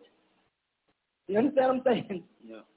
Okay, in Revelation chapter 11, verse 8, I notice John in this book wrote, and I'll read it, and their dead bodies shall lie in the street of the great city, which spiritually is called Sodom and Egypt, where also our Lord was crucified. Now, it's quite obvious to me from the way you have explained it that Jesus was not crucified. But what I would like to know is what Lord is he speaking of, and what city does Sodom and Egypt represent? Simple. I explain this almost every week. We know this is not Jesus because, one, Jesus was not crucified in Sodom. Right. And Jesus was not crucified in Egypt. Correct? Now, according to Christianity, I'm saying, we know he wasn't crucified in any place according to the Quran, but according to Christianity, he wasn't crucified in Egypt or Sodom. Now, what city is symbolic of Egypt and Sodom? I'll tell you which city. Yeah. Babylon. You know why? Why? Because it was two places where the children of Israel were in bondage and two places that Allah brought a wrath upon. The children of Israel was in bondage in Egypt, remember? Yeah.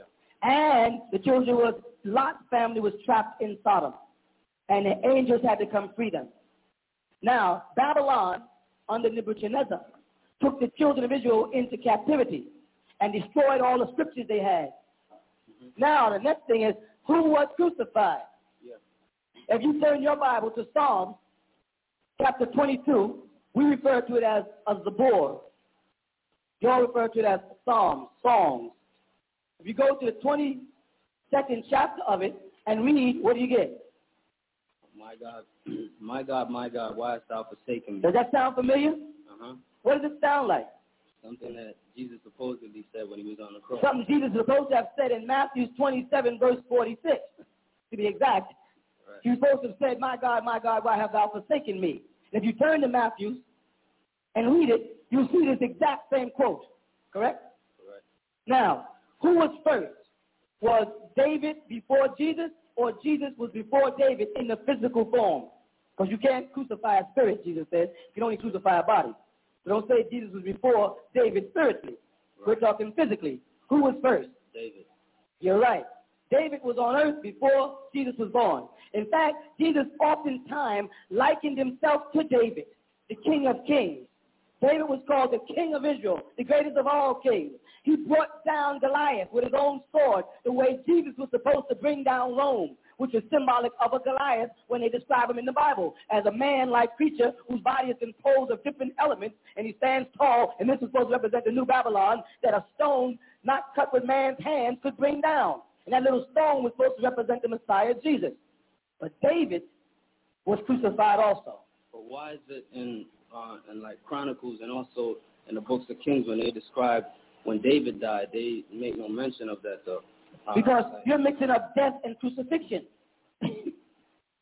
You're mixing death and crucifixion. That's why the Quran told us right clear. It said he was not crucified, nor did they kill him.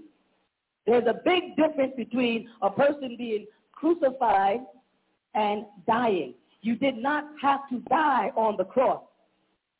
Now, if I stick a person in an electric chair, which is a New Day cross, chances are they will die.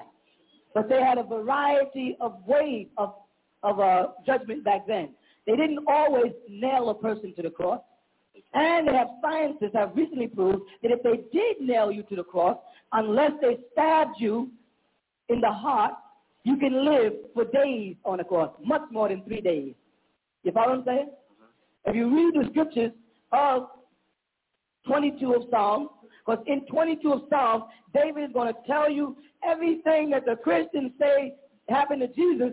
David is going to say right here, they casted lots for my garments, they pierced me in my hands and my feet, dogs roamed around. The whole crucifixion is right here. Christians say this is about Jesus. David never wrote about a Jesus. The only prophets to write about the Messiah coming was who? Jeremiah and Daniel. Of course, Isaiah, but he wrote about his son, Emmanuel. But this text here, in the second chapter, let's go back and confirm something first. Let's go to Psalms 2 first, so we can see how David is referred to as a Messiah and how they speak about people plotting against him. When they use the word in verse 2, anointed, the word anointed is the Hebrew word meshach, or the Arabic word Messiah, or the English word Messiah, or the translated from the Greek to the Latin, anointed one. So here when they're speaking about David, and it says, why do the heathens rage and the people imagine a vain thing? The kings of the earth set themselves and the rulers take counsel together against the who? The Lord, and against his anointed, meaning his Messiah. This verse is about David. Now watch what it says.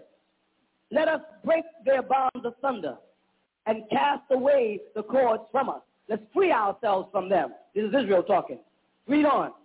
He that sitteth in the heavens shall laugh. The Lord shall have them in derision. Derision, that's right. They'll be all divided up. Derision, correct. Then shall he speak unto them in his wrath and vex them in his sore displeasure. Then Allah is going to drop a wrath on them for some reason. It tells you. Go ahead. Yet have I set my king up on my holy hill over them. Now David is called the king, and he's up on Mount Zion. That holy hill is called Mount Zion, which is nothing but a Greek word that means Jerusalem, the new city of peace, of salam, peace. You follow that? So now, not Jesus is up on the mountain, but David is the king on this Mount Zion. Christians act like the only person that's going to ascend to Mount Zion with a righteous following is Christ. But the Bible says that the Lord has placed David up there on Mount Zion first as his king. Is that what we read? Let's see, we go on. Read 7. I will declare the decree. The Lord hath said unto me, thou art my son. This day have I begotten thee. Sound like Christianity? We're talking about David here.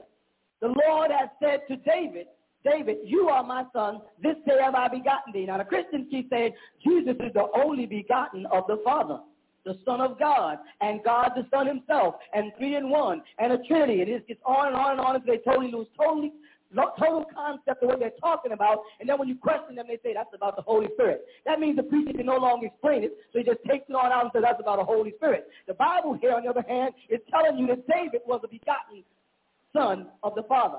So David, therefore, was a son of Allah. Now, what do we mean by son? Do we mean Walad Allah, or do we mean Ibn Allah? There is a difference in Arabic. Though Arabs will try to pretend there's no difference, when you speak about the birth of the prophet, they use the word molid. When you speak about a parent who gives birth, it's walid, walida, walid. But when you speak about the word bena, it means to adopt or to accept or to build on a relationship. So the word ibn means an adopted son, or an accepted son, or a son who raised himself up to a position to sonship. But if you use the word waladullah, it would mean the law gave birth to him. And we know the Quran says, Bismillahi ar-Rahmani ar-Rahim, Qul huwa Allahu ahad, Allahu samad, lam yalid wa lam yulad, wa lam yakul lahu kufuwan ahad. And that means Allah does not conceive any individual, but all men are his sons and daughters. So here David is being referred to as a son of Allah, or begotten of the Father. You follow? This does not mean that Allah had sex with anyone and gave birth to him. Or did anybody have sex and give birth to Allah? This is impossible. It means that all men who raise themselves up to a certain stage, the Salihin, as the Quran calls them, the perfected one, they can be called Ibn Allah. You understand? Read on. Ask of me, and I shall give thee the heathen for thine inheritance, and the uttermost parts of the earth for thy possession. He said the Heavenly Father told David, if you ask me, I will make you the ruler over all heathen, and any part of the earth will belong to you. Right? Correct. Now, he couldn't take this back and give it to Jesus. He had already promised it to one of his sons, David. Go ahead. Thou shalt break them with a rod of iron. Thou shalt dash them in pieces like a potter's vessel. And is not that the description they use throughout the books of Jeremiah and Isaiah about bringing down Babylon? About bringing down the potter's vessel, his feet is made of clay like a potter's vessel? Same statement. Go ahead. Be wise now, therefore, O ye kings, be instructed. Did he say king or kings? Kings. Why? Because the Messiah, when he comes, he has the power to do what? To anoint people, to make them Lord of Lords and King of Kings. Where Muslims make a mistake is they think that Allah is Lord of the world. And that's not true. Allah is Rabbil Alameen. And that word Rabb means to sustain something, to take care of it, not to serve it. You follow? Rabb means to take care. A housewife is called Rabbat Menzil, a woman who takes care of the house, who sustains the house. Human beings are Lord, a Sayyid. When we say Sayyidina Muhammad, we're saying Lord Muhammad. When the Jews use the word rabbi, they're using the word Lord, or master, or teacher. You follow that? So here it tells David that the children of Israel become kings. All right, go ahead. Serve the Lord with fear and rejoice with trembling. Kiss the Son, lest he be angry. What son? Whose son? Talking about the son of Allah. Right. Ibn Allah, not Walad Allah. We're talking about David, who Allah has adopted as his son to represent him as king over Israel on earth. Because Allah is al-Maliku. No man can be al-Maliku. So the only way a man can be called a king is if Allah has adopted him as his acting Malik on earth. And that's not by like Saudi Arabia and them fools. That's anointing into priesthood. When you say the word Melchizedek or Melchizedek, or as we say in Arabic in the Quran, you say Nabi Khidr, you're saying Melech, the ruler, king. He was anointed in the order of Melchizedek, in the order of the king of Sadak. Sadak is the word justice or truth in Arabic. He's a king that can be trusted. Not a king that rules men, but a king that rules over the congregation of righteousness. This is what he's saying. Go ahead. Kiss the Son, lest he be angry, and ye perish from the way, when his wrath is kindled but a little. Blessed are all they that put their trust in him. Ain't that one of the Beatitudes from Matthew? Blessed are all they that put their trust in him. Blessed are the peacemakers. Blessed are the poor in spirit. Where they get their Christian doctrine from for real? Where they get their Christ concept for real? Where they get their King of Kings and Lord of Lords from for real? Where they get go back to 22:1. My God, why have thou forsaken me? Eli, Eli, lama sabachthani. Where they get that from for real? And if you read on, you see it. Read it. It's not that long. It's not but 31 verses. Let's read together. This is chapter 3? Chapter 22 of Psalms. Chapter 2 confirmed that David was a son of Allah, that David was the Messiah, that David was the king on Mount Zion, that David had the power to make kings out of the children of Israel, that David had the power to bring the wrath of Allah down, that David had the ruler of the world and all the heathens. Everything that the Christians are trying to give to Jesus, David already had before Christ was born. That's what that chapter 2 Psalm proves. And when some Christians say they're talking about Jesus, tell them they're out their mind. As far as they're concerned, every verse in the Bible is talking about Jesus. None of them read Hebrew. Let's go to 22. My God, why have thou forsaken me? Why what? Why thou so far from helping me? That's what the word forsaken means. Forsaken means to leave me. Now let's go over to, we ain't got to go there physically, stay where you're at, but go over to Matthew 27:46 mentally, where Jesus says, my God, why have thou forsaken me? He was supposed to be on the cross, right? Right. Now Christians tell me and you Muslims that Jesus was God and the Son of God, right? And that the Spirit of God is the word that's in Jesus, the breath of life, that they find in St. John chapter 1. They're saying that the Spirit of God was inside Jesus, and this was what made him God and the Son of God, giving the power of three forces, the Father and the Son and the Holy Ghost, which they lie and say are three persons in one. First of all, Jesus was a person because he was a man. Angels are not persons unless they become men. And the Heavenly Father, the Bible says, he is not a man to lie. So the Heavenly Father is never a man. So don't say that the Heavenly Father and Jesus and the Holy Ghost are three persons in one. There's a Heavenly Father, Adonai, as Jesus said, our Father who art where? In heaven. Not in him, not inside him, not on earth. Our Father who art in heaven, he said. Paul is the person who's trying to make people worship Jesus, because Paul was a Pharisee. Jesus was trying to make people worship the Father. When they asked Jesus was the highest of all the commandments, you know what he said? That you serve the Lord thy God, and him alone shall you serve. When a man called him master, you know what Jesus said? Call no man master. When a man called him good, he said, call no man good. He said, no one knows the end of the world except the Father. Not the Son, not the Spirit, only the Father. He separated himself from that satanic verses written by humans who tried to take away the glory of Jesus as a Messiah and turn him into a God so that later on in time it could be proven wrong. Little things prove it wrong. How was Jesus conceived? Well, the Holy Spirit came down and touched Mary and gave her the Holy Ghost. Did that Holy Ghost give her a Y chromosome at the same time? Because as a female, she only had 2 X chromosomes. A Y is necessary. This is a scientific fact we're talking here. Or did our Heavenly Father send the angel with a test tube baby? That's not supposed to be funny. What's funny is that we listened to them lies for 400 years. That's what's funny. I'm talking some serious stuff here.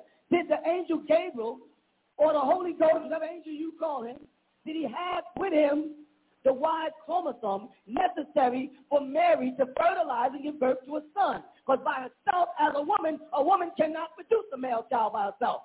She needs the assistance of a male. Now, if that was a man, it was different. Because a man has an X and Y chromosome, and you can breed from him a female, like from Adam, Allah made Eve. You see? But now when it comes to a woman cannot breed a man without the help of a man. That's a fact. Is that a fact?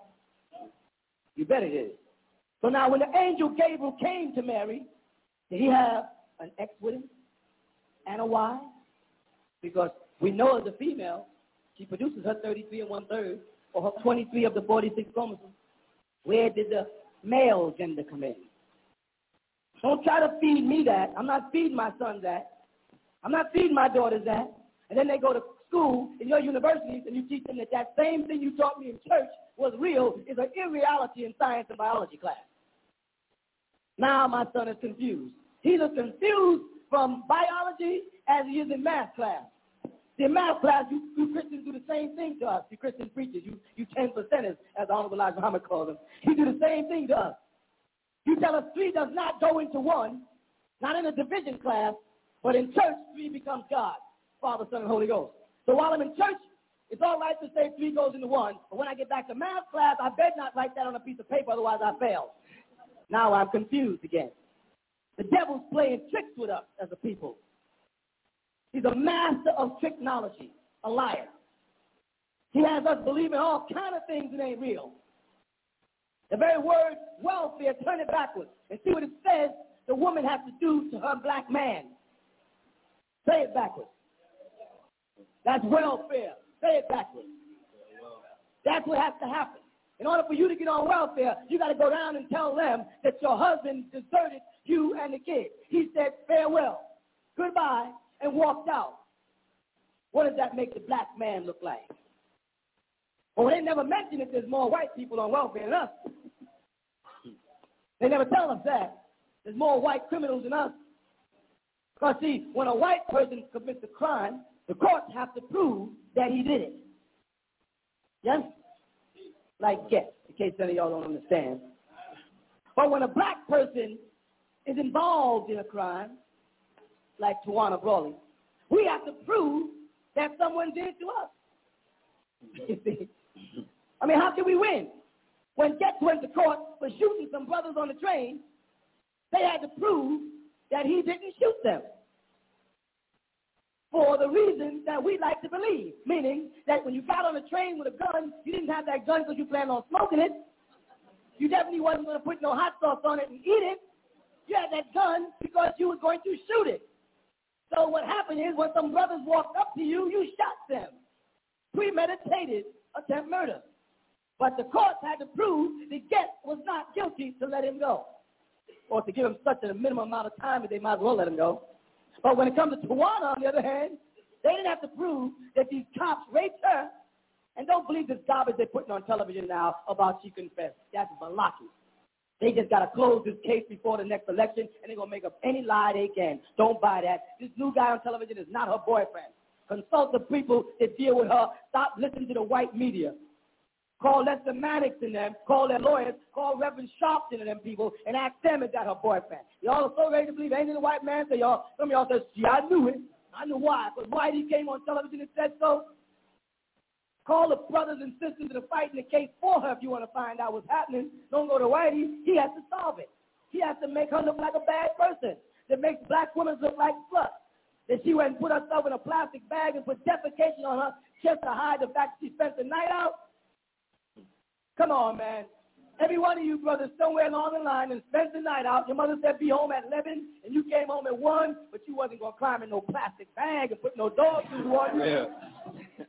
They'd rather go home and get a beating and stay in the house for 6 months, but get inside a plastic bag, punch myself in the face, and put defecation on me just to keep them getting one beating. Beat me, Ma. And we as black people are immediately supposed to know when white people say stuff like, you're supposed to say, black people don't do stuff like that. Because we know what we do. We don't put our parents in old folks' homes. So when they say, this black man deserted his mother in old folks' home, you're supposed to say, no, we don't do stuff like that. They play with words. They got phonetics going. And it may not spell the same, but it sounds the same, so the brain registers the same meaning. Like I said many times ago, history. History, his story, his story. That's our problem. He has never taught us anything about what took place historically. He's only told us what his story was of it. Columbus was an alcoholic homosexual. That's the fact. It's in his own writing. And how are you going to discover something like Dick Gregory said that somebody's standing on? How can I go into your apartment, me and my family, and some friends, walk into your apartment, sit on the couch, turn on the television, open the refrigerator, take out your chicken, and say, we discovered this. And then when you get up mad about it, I take and tell you, get up on the shelf in the closet. And the whole United States Army supports me, and I put you up on a reservation like they did the Indians, and watch you die. Because nobody will come to your aid against the white man. They never do. Nobody will come to Tawana Brawley's aid, not the black race. They stand back and watch television, and they want to see what the white man says. Of course they don't like me. Go ahead, let's go back to the David and see this story. Go ahead, let's read it, y'all. Go through it. You're going to find out the story here in 22 of Psalms. If not, go right into 71 of Psalms, and you're going to find the story right here about the crucifixion of Jesus. And this was way before Jesus was even born. Go ahead, read on. This is 22? No. Oh my God, I cry in the daytime, but thou hearest not. I'm in the night season, and I'm not silent. But thou art holy, O thou that inhabitest the praises of Israel. Our fathers trusted in thee. They trusted, and thou didst deliver them. They cried unto thee and were delivered. They trusted in thee and were not confounded. But I am a worm and no man, a reproach of men and despised of the people. All that see me laugh me to scorn. They shoot out the lips. They shake their head, saying, he trusted on the Lord that would deliver him. Let him deliver him, seeing he delighted in him. But thou art he. Excuse me a minute. I just want to ask something about that part. Remember, they said, Jesus, if you be the Son of God, come down off that cross. Right. Read that part again about him loving the Lord, that the Lord would save him. Go ahead. He trusted on the Lord that he would deliver him. Let him deliver him, seeing he delighted in him. You see that? No. Jesus went in the garden, fell on his face. Oh, my Father, if it be possible, let this cup pass by me. The Christians call it deliverance. That's their doctrine, deliverance. It ain't in the New Testament, the word. It's only here, talking about David. The people said, why don't your Lord deliver you from this death? Go ahead. But thou art he that took me out of the womb. Thou didst make me hope when I was upon my mother's breast. I was cast upon thee from the womb. Thou art my God from my mother's belly. Be not far from me, for trouble is near, for there is none to help. Many bulls have compassed me. Strong bulls of Bashan have beset me round. Now, this could not be Jesus, because Bashan is nowhere near Golgotha. Nowhere near the garden with Jesus. This is way up in there, the Jordan River, nowhere near down near Palestine where he was supposed to be crucified. Go ahead. Are the people following you, verse by verse? Yeah. Got it? Verse 13. They gasped upon me with their mouths as a raven and a roaring lion. The people spoke against Jesus. They blasphemed him. They cursed him. This is what David said. They did the same thing to me. I am what? I am poured out like water, and all of my bones are out of joint. They broke his leg. They stabbed him in the side. Anybody that's hung on cross, they got to break the leg before they remove the body, the joint. Go ahead. This is law. Roman law, actually, the Jews was imposed upon them. My heart is like wax. It is melted in the midst of my bowels. My strength is dried up like a potsherd, and my tongue cleaveth to my jaws. These are the signs of a man hanging on a cross, dying. I didn't say dead. Dying. Go ahead. And thou hast brought me into the dust of death. Right to the door of death. Go ahead, the dust of death. For dogs have compassed me. The assembly of the wicked have enclosed me. They pierced my hands and my feet. Listen to that. What did David just say they did to him? They pierced my hands and my feet. Does that sound like something familiar to you people? No. What does it sound like for people in there that's honest? You better believe it. Same story. Only this book was revealed in the year 460 BCE, before the Christian era. 460. It was revealed to David, Solomon, and a man named Asaph. That's why some of the verses don't apply to David. And if you read in the beginning of your Bible, it usually tells you who this verse was sent to, the magicians, or to Asaph, or by David. All of it is not Solomon's writing. You understand? No. They pierced his hands and his feet. Go ahead. That's number 16. Go to 17. I may tell all my bones. They look and stay upon me. That's Christianity. The soldiers looked up at Jesus while he was on the cross and taunted him. Yes? They part my garments among them and cast lots upon my vesture. Matthew, again. John 23:34. John 19:24. Matthew 27:35. They cast lots for Jesus' garment. Did they? Yes or no? No. Do y'all people want to know the truth, or do y'all people want to just believe in this fiction? Is it a crucifixion like Ahmadiyya said, or crucifixion? You know what I mean? Is it an F-I-X? Which is it? You want to live this lie, or you want to read the truth? I'm not giving you mine. I'm letting you read it right out of the Bible. This ain't me. This is the Bible telling you that David was on the cross, that they nailed his hands and his feet. Historians have proven that the man that was crucified in Jesus' time didn't have his hands nailed. He had his wrists nailed. Now, that's a fact that the Christians have just made public. that the man in Jesus' time, which of course we know is Judas, was made to look like Jesus, had his wrist nailed. That's what the Christians are talking about. This man had his hands and his feet nailed. This man was not Jesus. I know this kind of hurts you. Nobody wants to accept the fact that we've been being lied to for so long, and that we like the story because we got gifts on Christmas. But other than that, there wasn't nothing to it. And then that myth that you can't verify until you're dead, the myth is, and if you make Jesus your personal Lord and Savior, when you die, you go to heaven. That don't give you much chance to correct it, you know. How you going to verify? Because once you're dead, then it's too late to say, I didn't know.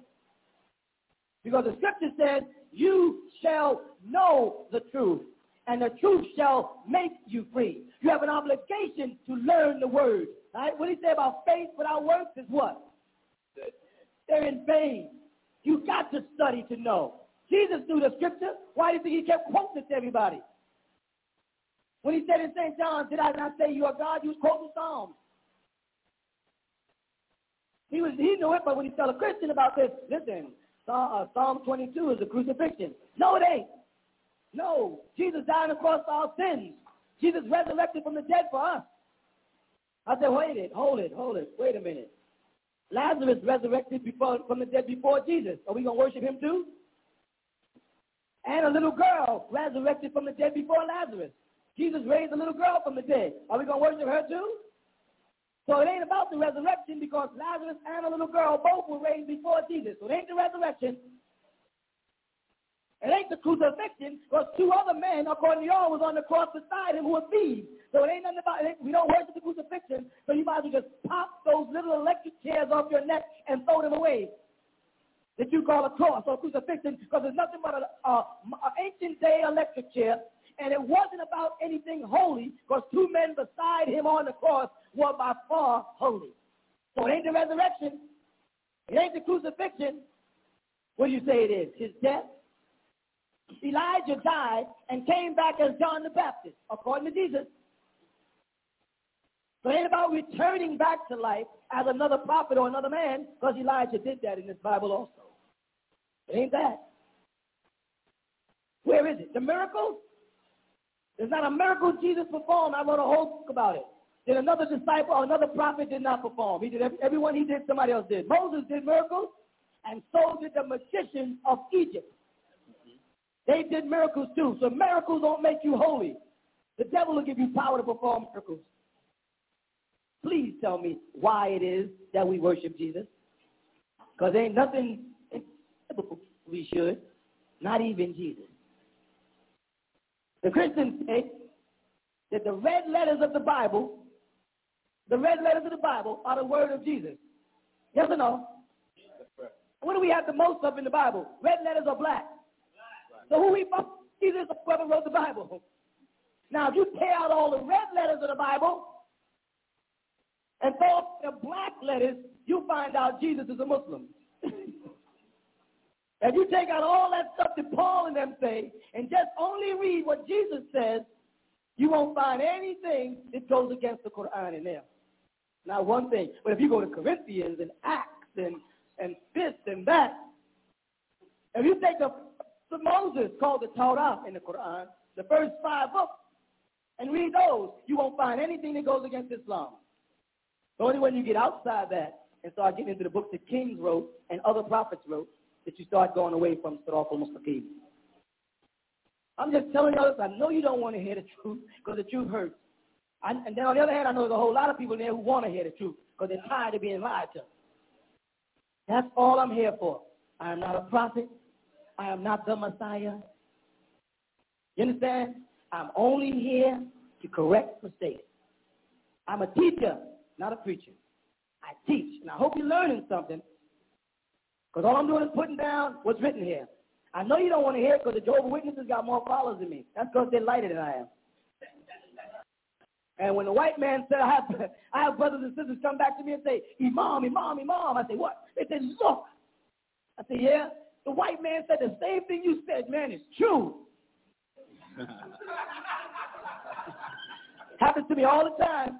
They said, man, look, it's right here in the paper. No, I said, years ago, AIDS is chemical warfare.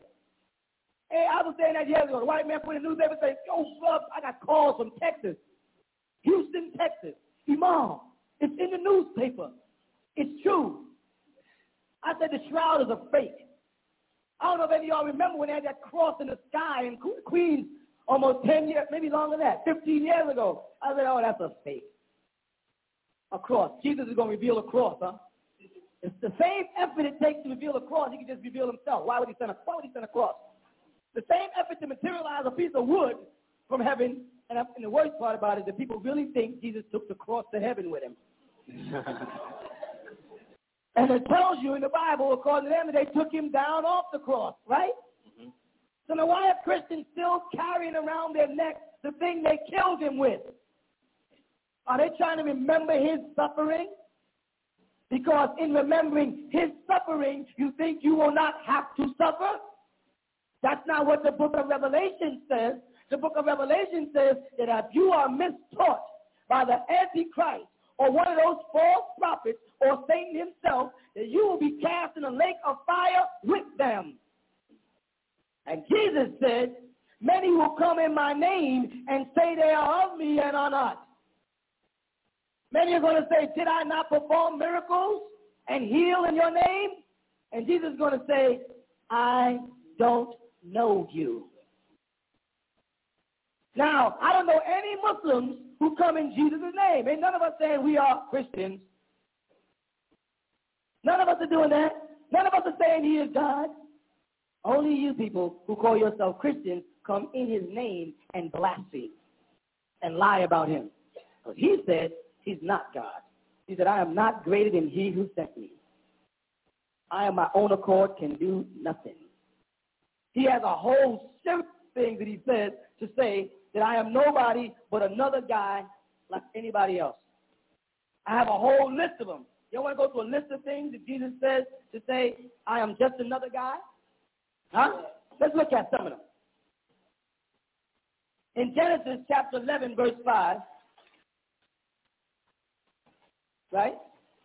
It says, just like a man. Now, this is way back in Genesis. And the Lord came down to see the city and the tower which the children of men built. Now, we're establishing something. This is where they get there. God can come down as a man. You follow that? When they say the Lord in the scripture appear, they're talking about angels. When they speak about the Lord coming down to Sodom and Gomorrah or coming to Abraham, they tell you that those were angels. Allah subhanahu wa ta'ala don't come down as no man. Y'all want everything to be like you. You didn't mess up everything you touch, yet you want to make Allah a man so you can mess that up too, huh? Let's look at another one. Exodus 33:23. What does it say?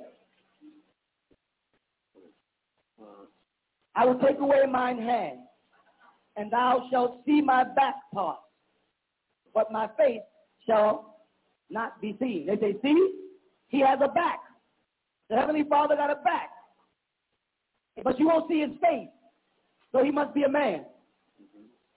He sends his angels to do his work. Can angels come as men? Yes, they do. Throughout the Bible, tells you, Daniel tells you the angel Gabriel came to him as a man. In the Holy Quran, we know Jibril appeared as Basharan, as a well-made man to Mary. We know in the Hadith, it says Gabriel came and talked with the Prophet Muhammad and his Sahaba, and they didn't recognize who this man was with this black beard and this white jalabiyah. Now, he didn't bring that jalabiyah from heaven with him, because he brought a jalabiyah or a white robe from heaven. That means they got soul machines up there. That means they're sharing sheep in heaven. That means the sheep got to be afraid of heaven also, because men are taking the clothes off their back to make clothes for themselves in heaven. We got our shame and our blame while here on earth. So when you see your little angel friends and someone says, Jesus appeared to me last night in the spirit in a dream. You say, well, what did he have on? A long white robe and a red sash. Say, nigga, you lying. They ain't got no soul machines in heaven. Who made the sash? A false, simple lie. See, you're so busy concentrating on your appearance of Christ that you're overlooking the little lie. He had a big light around his head. A halo. If he came from heaven, his whole person would be a halo. You know, people are nuts. They have another one, Psalm 78:65. Then the Lord awakened as one out of sleep, and like a mighty man, then shouted by reason of wine. Now the Lord got drunk. He woke up from being drunk and shouted out like a man because he was drunk. Right? This is what y'all Christians believe, huh? Now the Heavenly Father drinks, gets drunk, and wakes up and acts like a boisterous fool. This is what y'all believe. They're talking about Noah. Noah was the Lord then of the new world, the first man after the flood, who drank wine and became drunken and knew what his youngest son Ham had done unto him and called out to the Lord and put a curse on his son. This is not our Heavenly Father. Genesis chapter 6, verse 6. And it repented the Lord that he had made man on the earth, and it grieved him in his heart. The Heavenly Father had a broken heart, so he must have had a physical heart. First of all, a broken heart does not literally mean that your heart breaks. They're talking about the emotion. Allah subhanahu wa ta'ala felt bad about what his creation had become. Read Surah Al-Falaq and Surah Al-Nas of the Quran. You see, from the evil that became of his creation, it says. He regretted, it says. If Allah thought regret, you'd be totally wiped out. He realized that which he created with willpower was using his willpower the wrong way. The same way he did in the garden. You can have everything in the garden, but the tree, don't touch it. What did you do? Tell me. You went directly to the tree. You did not pass go. You didn't collect your $200. You went right to the tree and ate and violated the law. That's what he knows about man.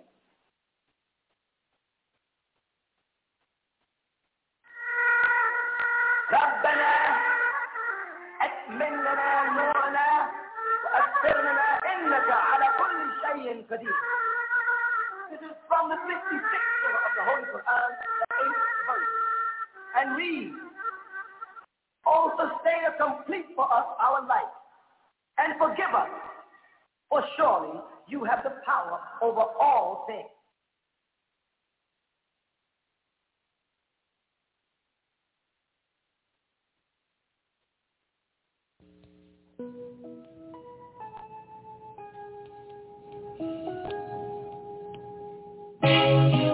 Good evening. We are coming to you from the Egyptian Church of Christ, Christ Incorporated.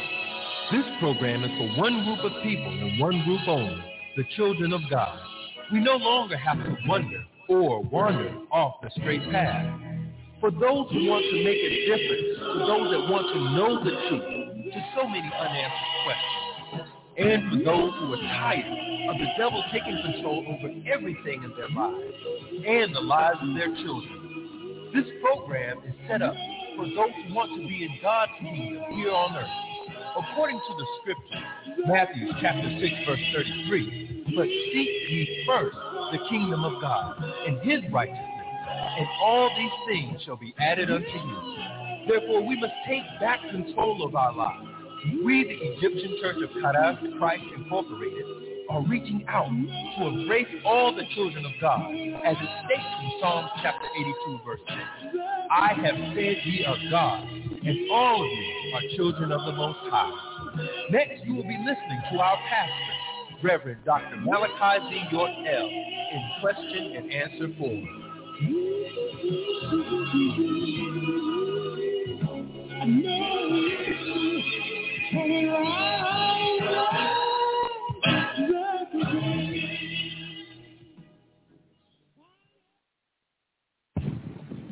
Good evening.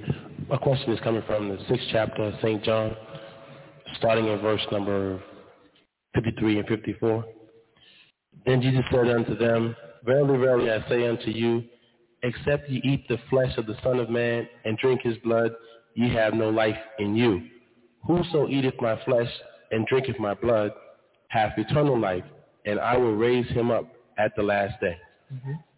The question was just to help me to kind of get a I don't understand it. It just.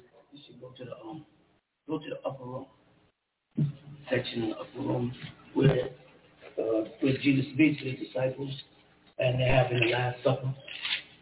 That's the first time he says, take this bread and eat of it and drink this wine. But if you read on, you're going to see that he says the wine is the revelation. He says wine is the scripture. Later on, when the church reorganized, the wine became almost semi-cannibalism. As they didn't understand what he was saying, they changed it around, and even in churches now, they use it in the form of communion to apply it to after the crucifixion. For a while, Christ was on the cross. But if you read the Bible, you'll find out that he offered them the bread and he offered them the wine before he even went to the cross, before he even met the cross. And he tells them right in there, if you found the section, yes. Read it for me, you'll see what way it becomes. We're in Matthew 26, verse 26. A lot of people get confused. It sounds like some form of crazy cannibalism. Eat my flesh and drink my blood. If you read the scripture, you see what Christ is saying. It comes out totally different. Matthew 26, 26. And as they were eating, Jesus took bread and blessed it and brake it and gave it to the disciples and said, take, eat, this is my body. And he took the cup and gave thanks and gave it to them, saying, drink ye all of it. For this is my blood of the New Testament, which is shed for many for the remission of sins. You would say, he's saying that this is the blood of the New Testament, right? And the blood of the New Testament is the life, because in St. John chapter 1, he says, the life is the light in man. So he was trying to tell them, because these people didn't have a scripture yet except the old scripture. They still were following the old law. And he was telling them this is like a new covenant through me. And this scripture that you shall from henceforth receive shall be the new covenant. It is my blood. It's based around my blood, around my suffering. And a lot of people don't understand that when Christ says my blood, again, they take it to the cross. And Christ is taking it to his seed, his blood seed, because he was seeking out that which was lost. He was trying to find the tribe of Judah, the lost sheep of the house of Israel only. A lot of people don't like that, and they want to take Paul and say, well, Paul came to the Gentiles, and through Paul, they have salvation. But Paul does not have the power to go to Gentiles. And Christians will argue this point day and night because they won't go to the book of Revelation, chapter 11, verse 1. If Paul was indeed sent to the Gentiles, like he claims, and after Christ said, go not into the way of the Gentiles, but go only to the Lordship house of Israel only, I come to my own receiveth me not. The different things he said. Well, read Revelation chapter 11, verse 1. To remember, all of Paul's writings and all of the other gospels, the four synoptic gospels, were already revealed, already complete. The last book in the Bible of the book of Revelations, and that was revealed between 96 and 98 in the Isles of Patmos while John was incarcerated. You remember that? And every other book was finished. So anything Paul said in Hebrews, or was said in Corinthians, or in Colossians, or in any other books were already completed. You got that point? Now listen with John. And remember how important this John is, because in the book of John, Jesus refers to John as his beloved. Remember that. And also remember that when James and Barnabas was trying to take Paul back to Jerusalem and leave Antioch, where they were insulting Jesus' followers and calling them Christians as an insult in Antioch, when they was telling Paul, we have to take you back to the old disciples so that they can test your spirit to see whether you are of God or not, because many false prophets are going into the world. Paul ran away from them and would not go back to meet John, who Jesus Christ called his beloved, one of his own. Now read the 11th chapter of Revelation. Let's hear what John says after everything Paul said, and see what comes up. Read it. And there was given me a reed like unto a rod, and the angel stood, saying, rise and measure the temple of God, and the altar, and them that worship therein. But the court which is without the temple leave out, and measure it not, for it is given unto the Gentiles.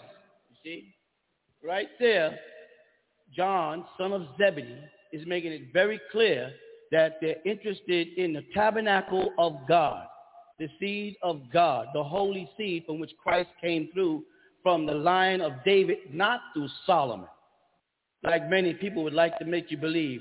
Solomon sinned, according to the book of Israel, by mixing his seed. It came to the first son by Haggai and Adonijah.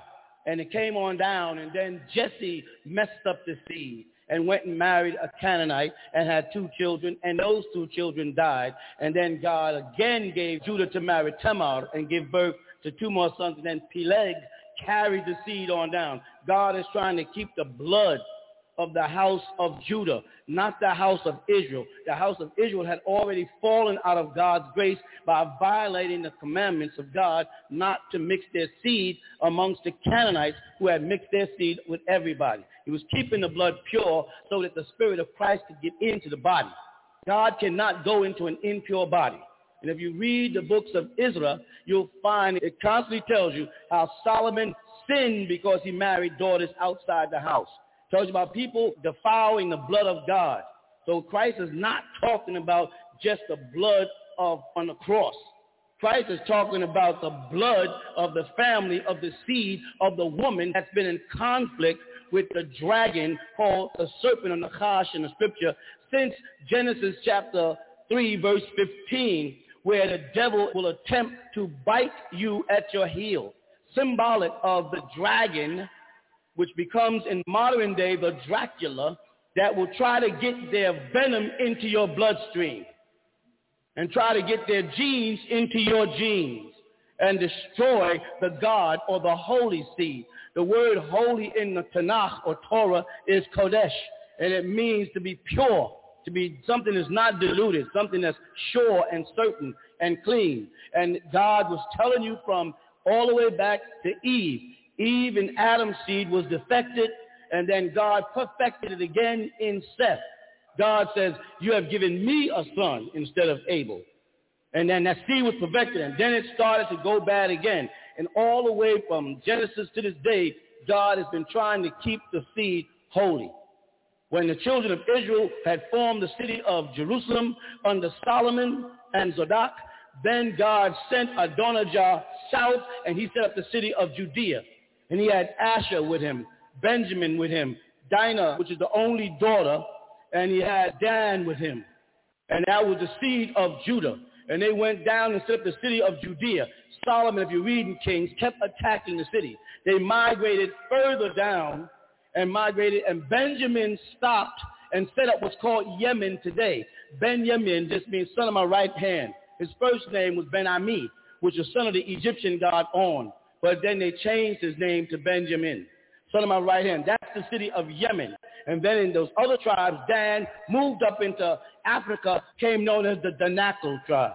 The Phalashian tribe is coming from Memelech, the son of Solomon, by Bathsheba.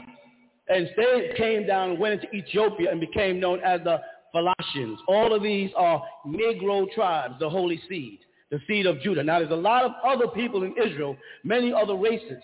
Don't get me wrong. It's not a racist statement. It happens to be a biblical fact. There are many people in our seed because we have mixed our seed with Canaanites, Ammonites, Moabites, even though Moab and Ammon come from Lot. They come through incest, which defiled the seed and violates the Levitical law. So Ruth was really of the Moabites, and now is a corrupt seed. So if someone married into Ruth's seed, they also was married into a defiled seed. And God, like I said, was trying to keep it pure. So they moved us down out of the Holy Land, all the way down into the land of Judea. They kept attacking us in Judea, so we moved further down and moved up into Ethiopia. The tribe of Dan moved up and became known as the Danakil tribe. Later on, the Danakil mixed in with another tribe of Judah called Huda or Yahuda, and they became known as the Handandawa. The name Huda or Hadi that you find used as Mahdi or Mahdi is the exact same word as Judah.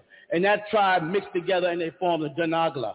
And those people are found the way the Bible describes them in ancient times as Cush, which is Ethiopia, as Ham, which is Sudan, as Phut, which extends from Libya all the way over to Algeria. And you'll find all of those families in that area. Those are your original tribes. And Mitzrayim, which is called the original Egyptians, before, as he said, the Canaanites snuck into Egypt and set up a ruling class that kept the children of Israel in captivity for 430 years, as opposed to the Sodom and Egypt, which you're in now, and you'll be in bondage for 400 years, which is spoken of in Genesis chapter 15.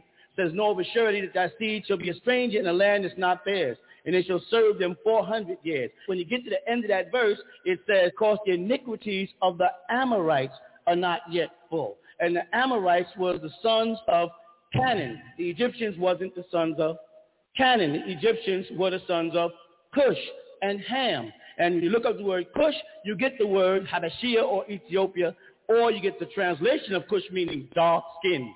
You look up the word Ham, you get the same thing, burnt Haman, burnt dark. These were all Negro tribes back in Noah's time. Noah's family and all of them were Negroes.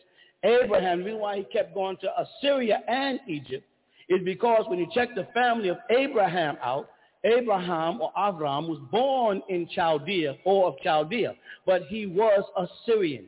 You find his family from him to Nahar to Lebanon. They say Lebanon the Syrian. So Abraham was Assyrian. The language you hear spoken, Arabic today, comes from that ancient language, Syriac.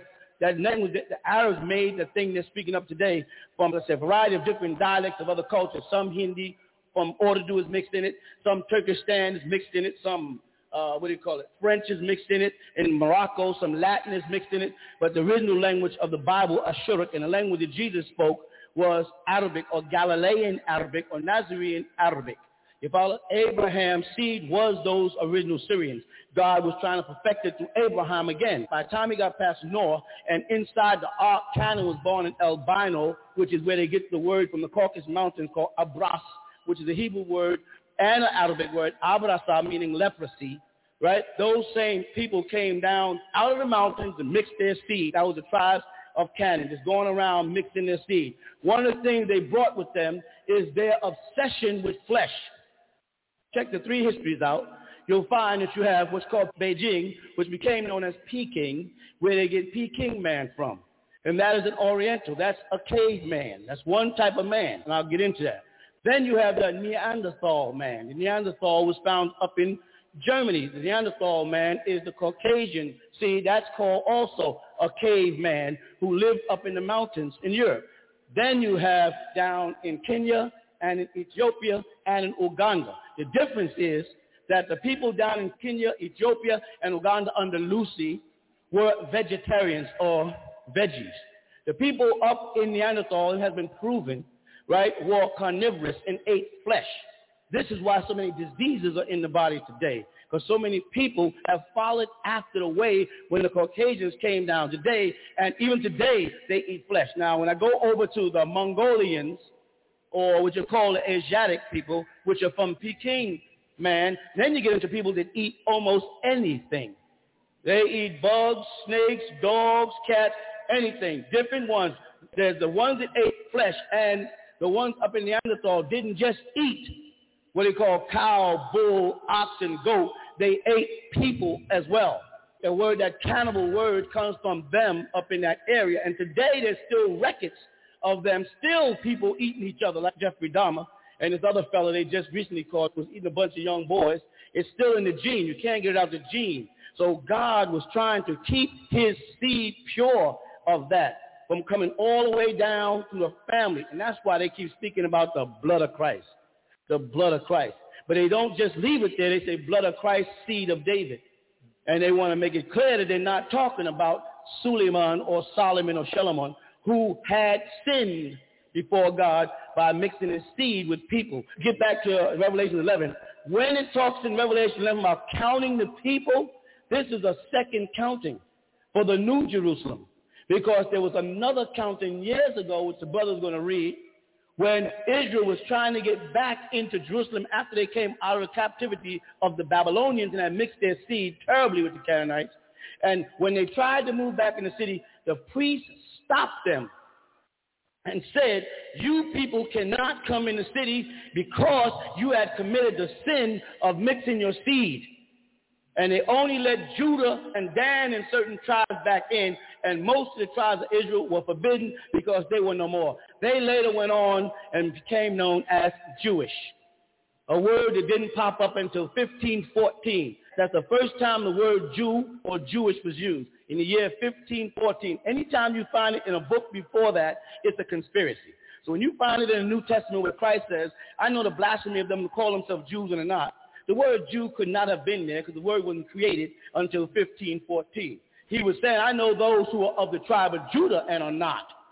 Because a lot of us had to what? Defiled our seed and mixed our seed. Some by will and others by force. But in order for God to manifest, for he says, my spirit shall not always strive with man, for he is flesh, in Genesis chapter 6.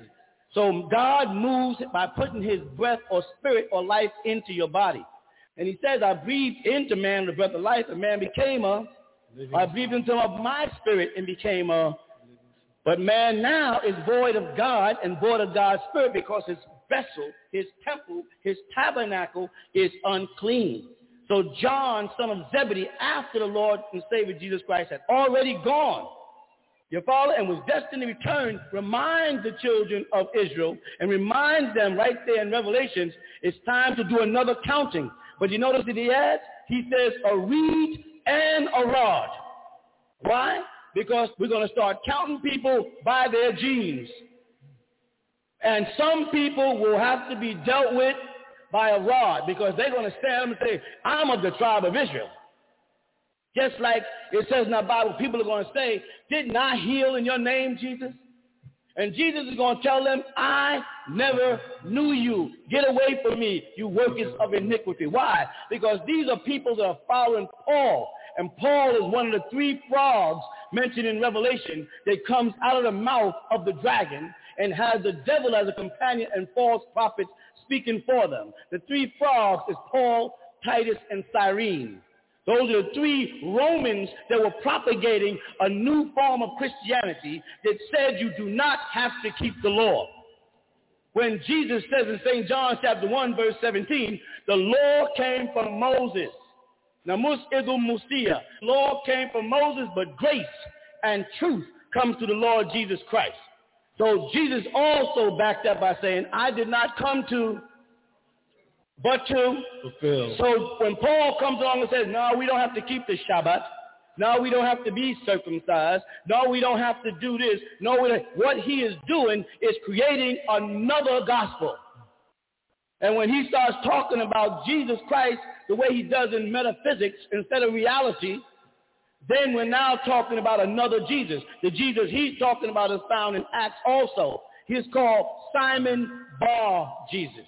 That's the one that they're worshiping today. He's called a Jew, a false prophet, and a sorcerer. A one who works of magic and mesmerize a whole town of people. El Muras, they call him, a learned one. This one is the one Paul is propagating. Paul don't want to teach about the Jesus as found in Revelation chapter 1, verses 14 and 15. He don't want to talk about that Jesus because that Jesus is described as a Negro. It says hair like lamb's wool, feet like brass, fine brass, blemishless, as if it's been burnt in a furnace. They don't want to teach that. They want to teach an image of a beast. And then they want to give that image life and don't call it racism.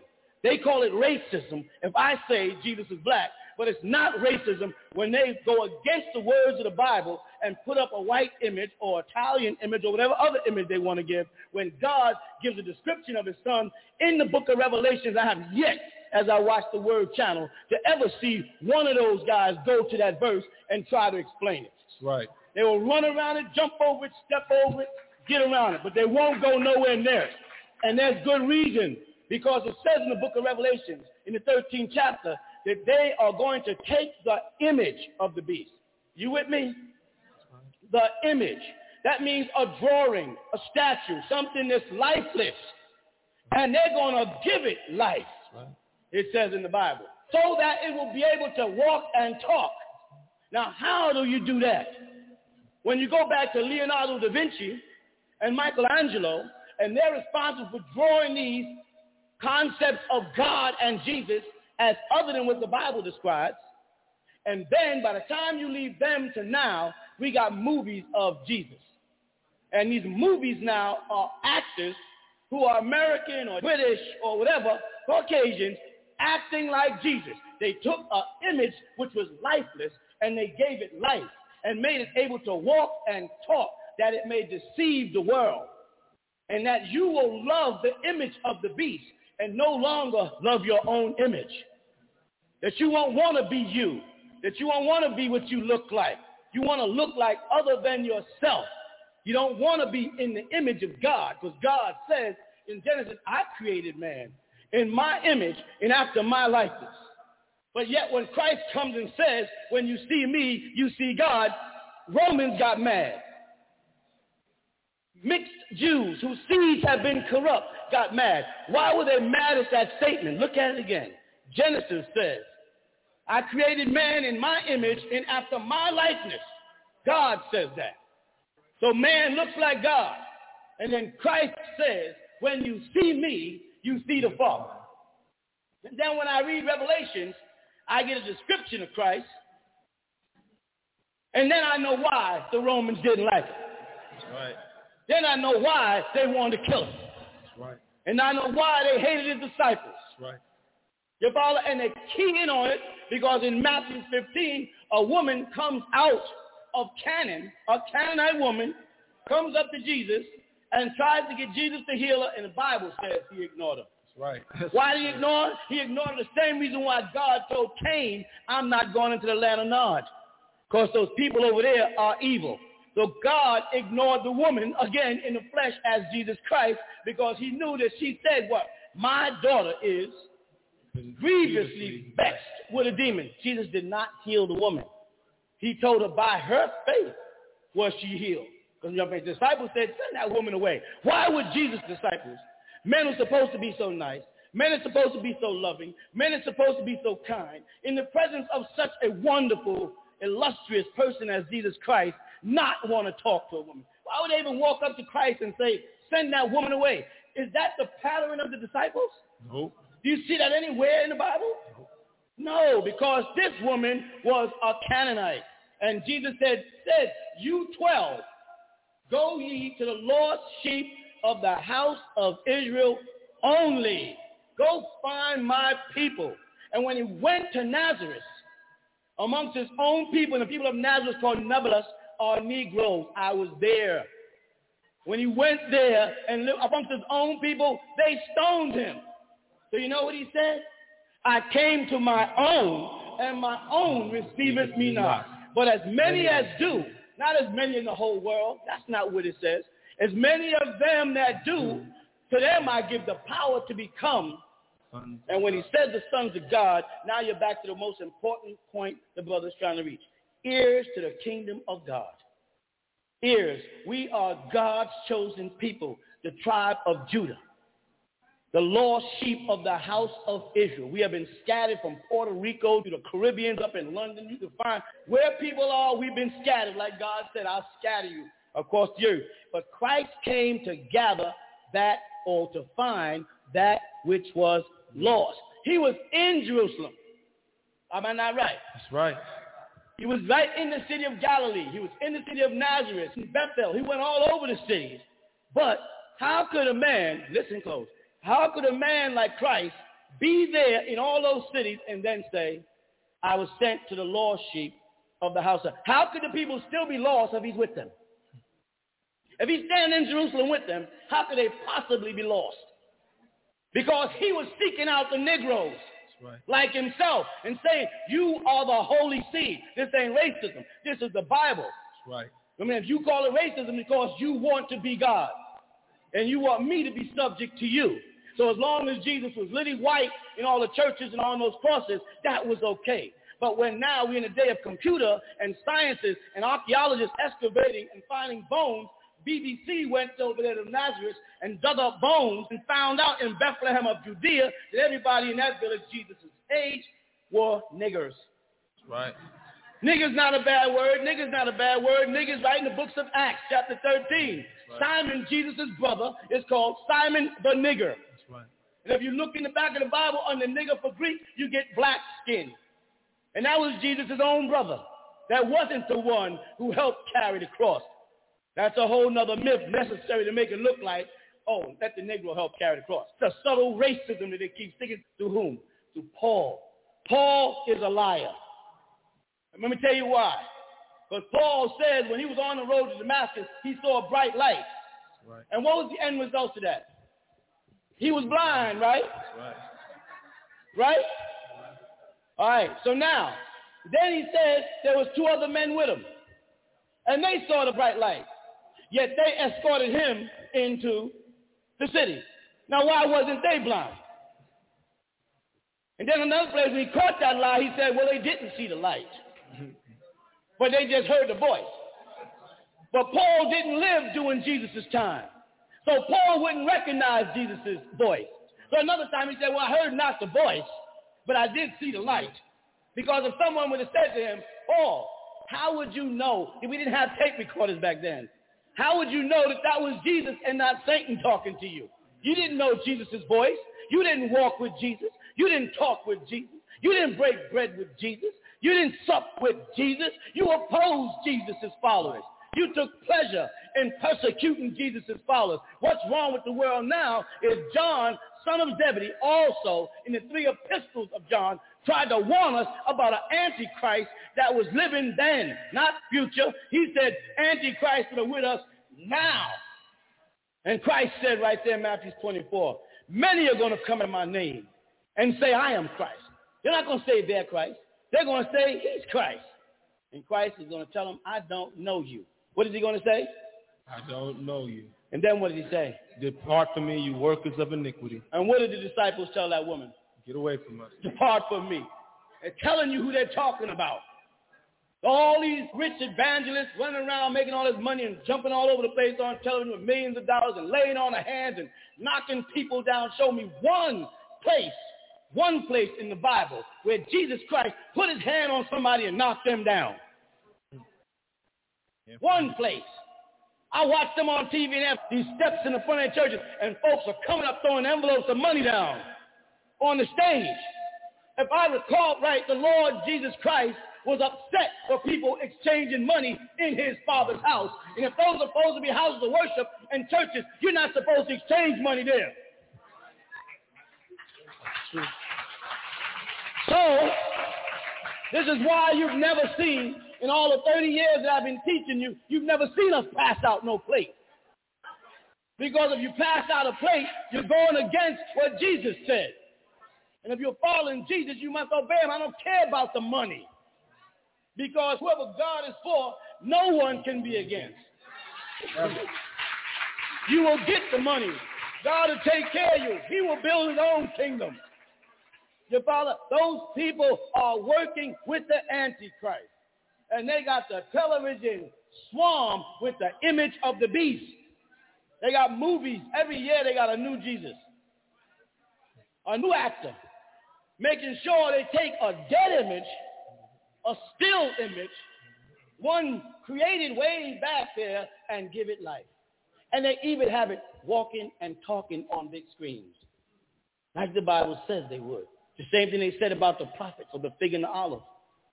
It tells us in the Bible, the fig and the olive, they said, their bodies shall lay in the street for 3.5 years, and all eyes shall behold them. This was said 2,000 years ago before there was TV and satellite. But now when we look on television, we see the fig and the olive. The fig is Moses and the olive is Muhammad. You follow? If you check their books, you'll find that out. Zechariah talks about it, and it's also in the Quran also. And we see the blood of Arabs, or people call themselves, I can go there too if you want me. Arabs and Palestinians and Jews, their blood is in the street, and people all over the world are looking at television now. You see them bodies laying in the street. The Bible ain't made no mistake. That's a prophecy of 2,000 years before television or video or DVD was even created. God already knew one day you'll be looking at a screen in America, and you'll see the bodies of dead prophets in the street in Jerusalem. You can't get away from the word of God. What you got to do now is get back online with God. Because Christ is coming You follow? To give you and make you heirs to the kingdom of God.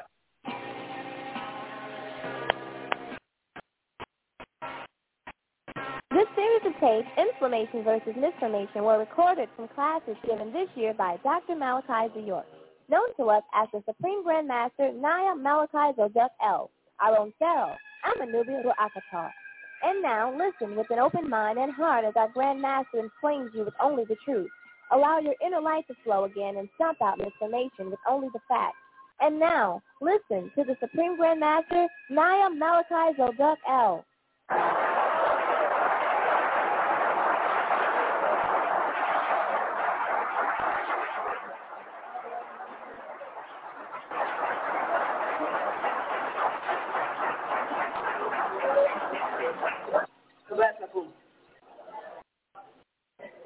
Anybody have any questions that may have been asked?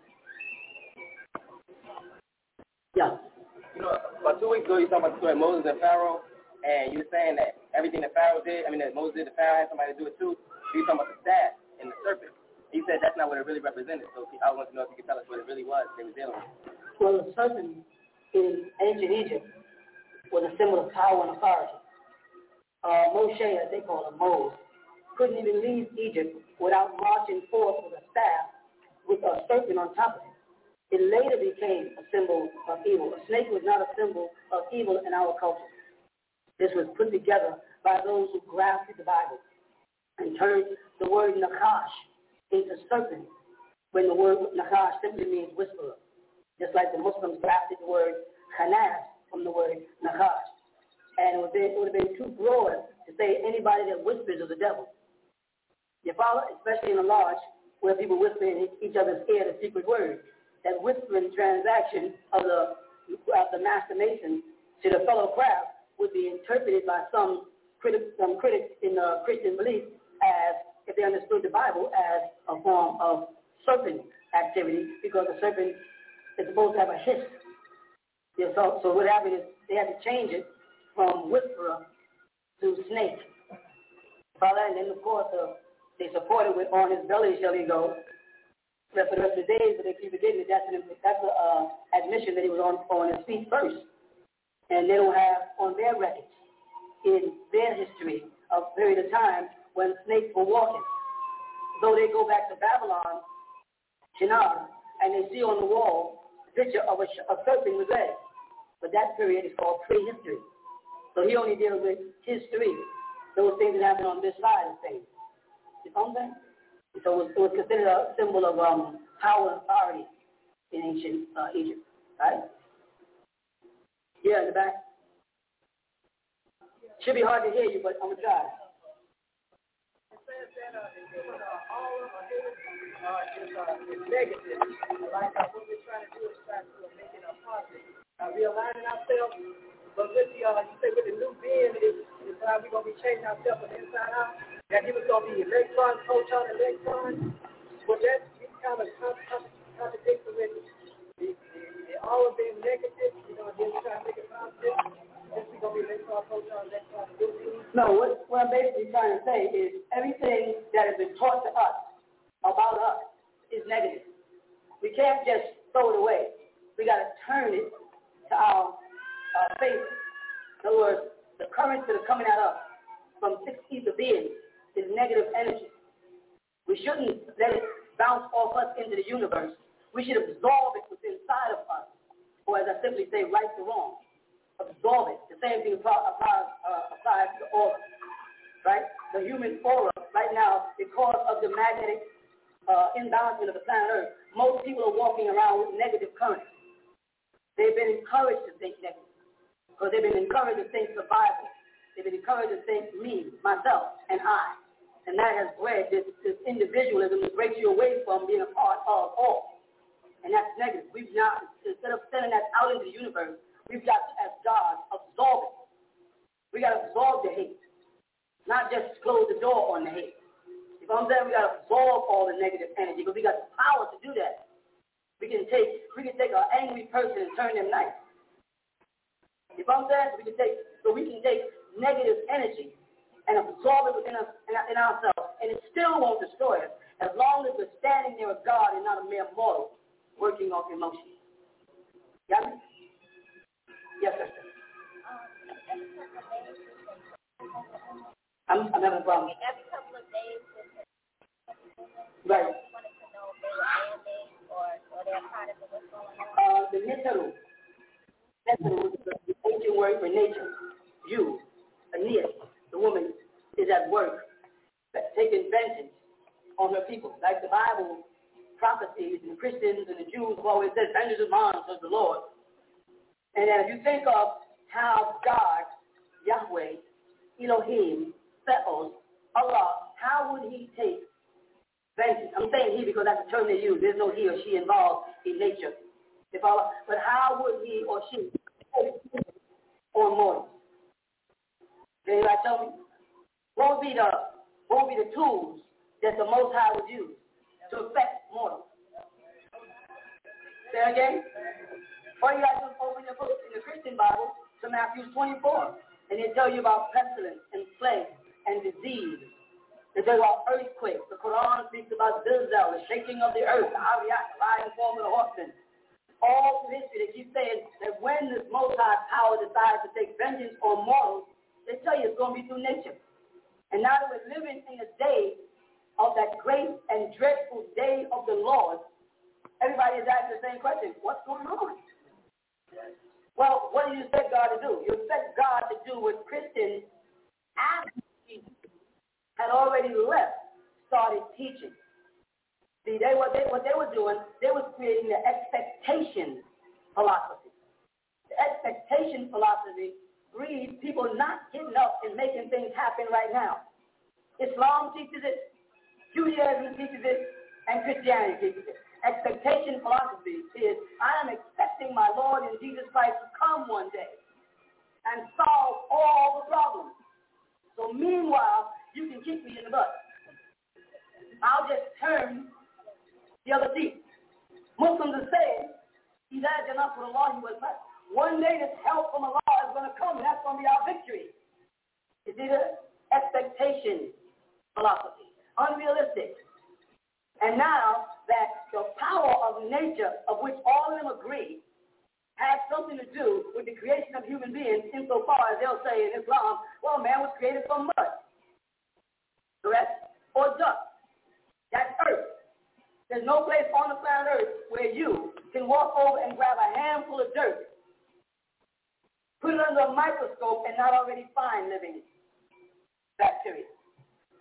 There's no place where you can find dust and put it under a microscope and not find living bacteria. So according to the Muslim world and the Christian world, when God created man from the dust of the ground or from the mud of the earth, God wasn't creating the life. God was creating the body.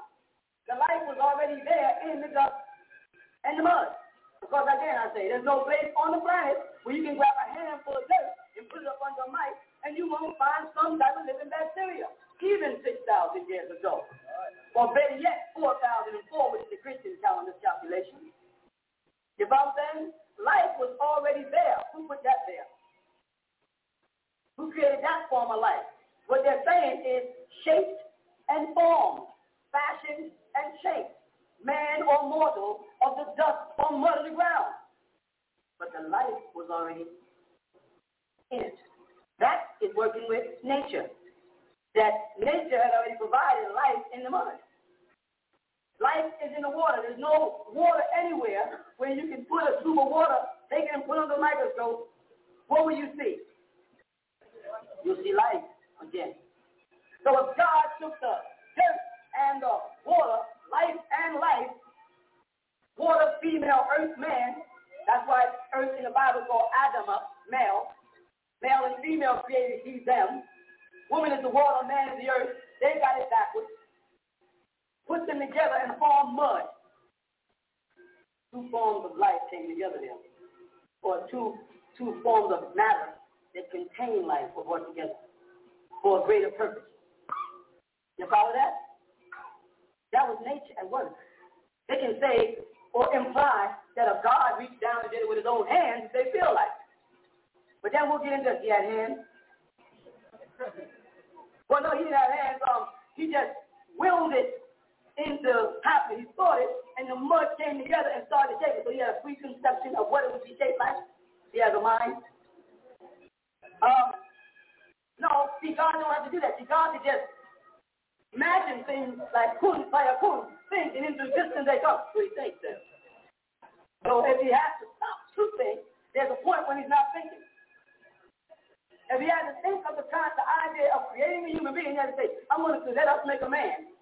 So what was he thinking the day before that? What was he thinking before he started creating man on behalf of mortals, I mean? Was he just there by himself? If nobody else was there with you, what would you be thinking about? If none of the things you understand or understand have been created yet, what would you reflect on? Could you have an active subconscious mind? You understand? Could you have an active subconscious mind? A subconscious mind is when you store information. Could you have an active subconscious mind to store information before information was formed? With me? What was this God doing? What was Allah subhanahu wa ta'ala doing before he said, let us khalaqna al-insana min whatever? Because the Quran changes what means mud, means clay, then it's water, then it's from a single male and female, then it's from a cloud and delbit, whatever prophet or poet wrote it. What was he thinking? Or what was he discussing with his wife the night before? Oh, I forgot. He doesn't have a wife. And he doesn't have any children. So he was sitting somewhere with his hands. It had nothing to do with the hands. So he said to himself, let up. Holding up his hand and created his own trinity. Let us, me, you, and me, make a man. In our image, and after I like it, then he went and shaped the mud and then said,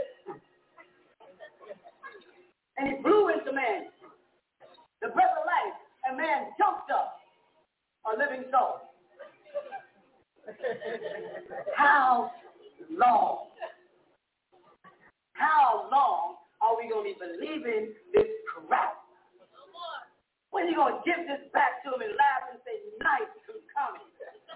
Just like you go back to the video store and you turn back in videos, it's time to turn back in the video called His Story.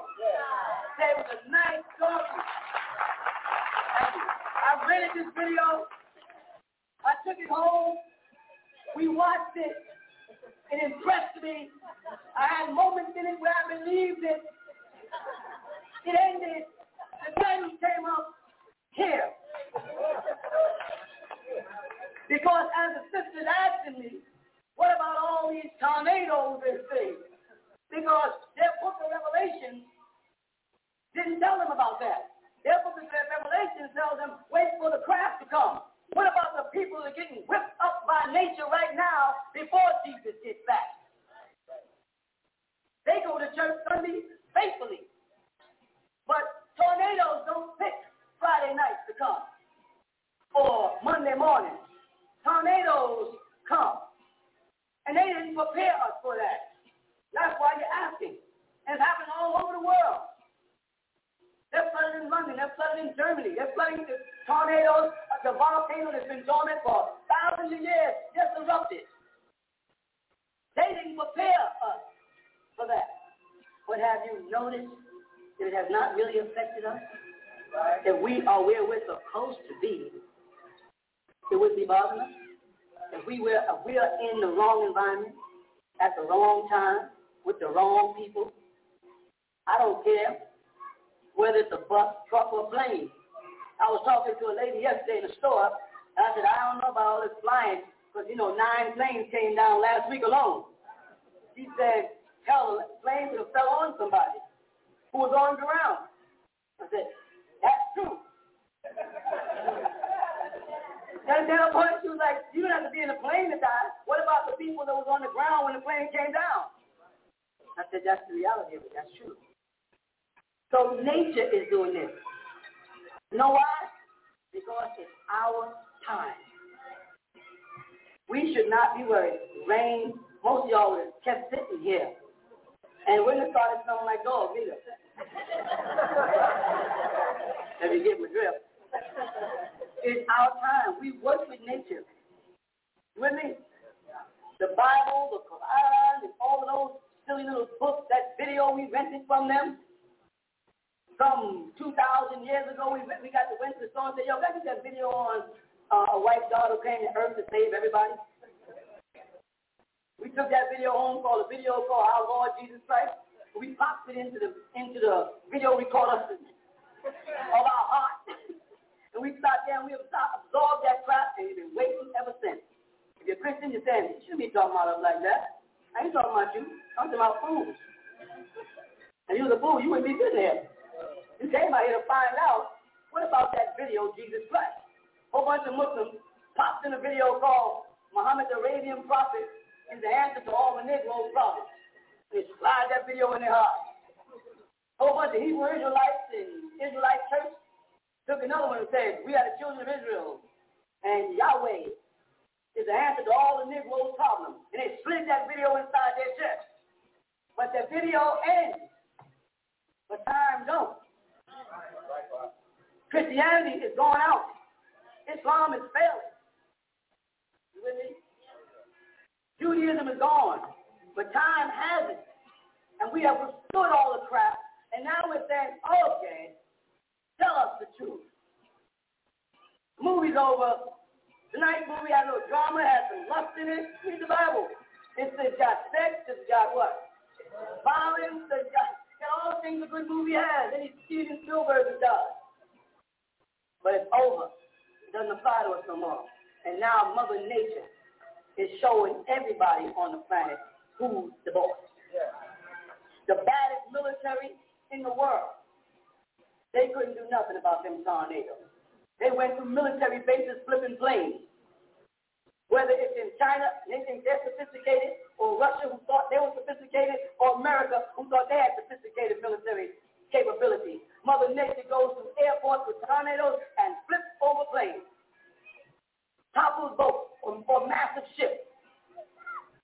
People are walking around the street now thinking they did not have to answer to any force other than themselves. When they got fed up with the God principle, they went into the self principle. But a force steps in and says, you may have given that video back on Jesus Christ, that video back on the Muhammad crap, but you still got to deal with the breath of life. You follow that? And what do? They remind you that you ain't as bad as you think you are. Because you worry. You worry your house might be next. And all the crosses and the crescents and all the Qurans and the Bibles in them houses, churches be getting snatched up by nature. Nature don't come down the block and look at the Baptist or the Pentecostal church and say, well, I'm just going to leave that one alone. Nature comes down the street, knocks up churches, bars, discos, health bars, hospitals. Nature doesn't respect crap. Nature only respects nature when it responds. And we're in the same time where they're trying to suppress the reality that nature is at work. And there is no more room for the crap, the tribute, or the silly religions of expectation. You know how long you've been waiting for Jesus? Everybody here has a relative, more than likely, that belongs to one of the mono God of ignorance and arrogance, if you look it up. One of the monotheos, the Greek pluralization for God theory, one of the monotheistic religions. Your grandmother or great-grandmother believed that Jesus is going to come save her. I can remember hearing Herbert W. Armstrong on television, the plain truth, say, I know I'm going to live to see Christ return. He's dead. He didn't see his kind of Christ come. The kind of Christ Christianity is looking for. This is the expectation religion. You understand what I'm saying? I want y'all to get that in your head so you can kick it back out there. You got us sitting around in the world of illusion. Muslims in mosques making salah a victim to Allah.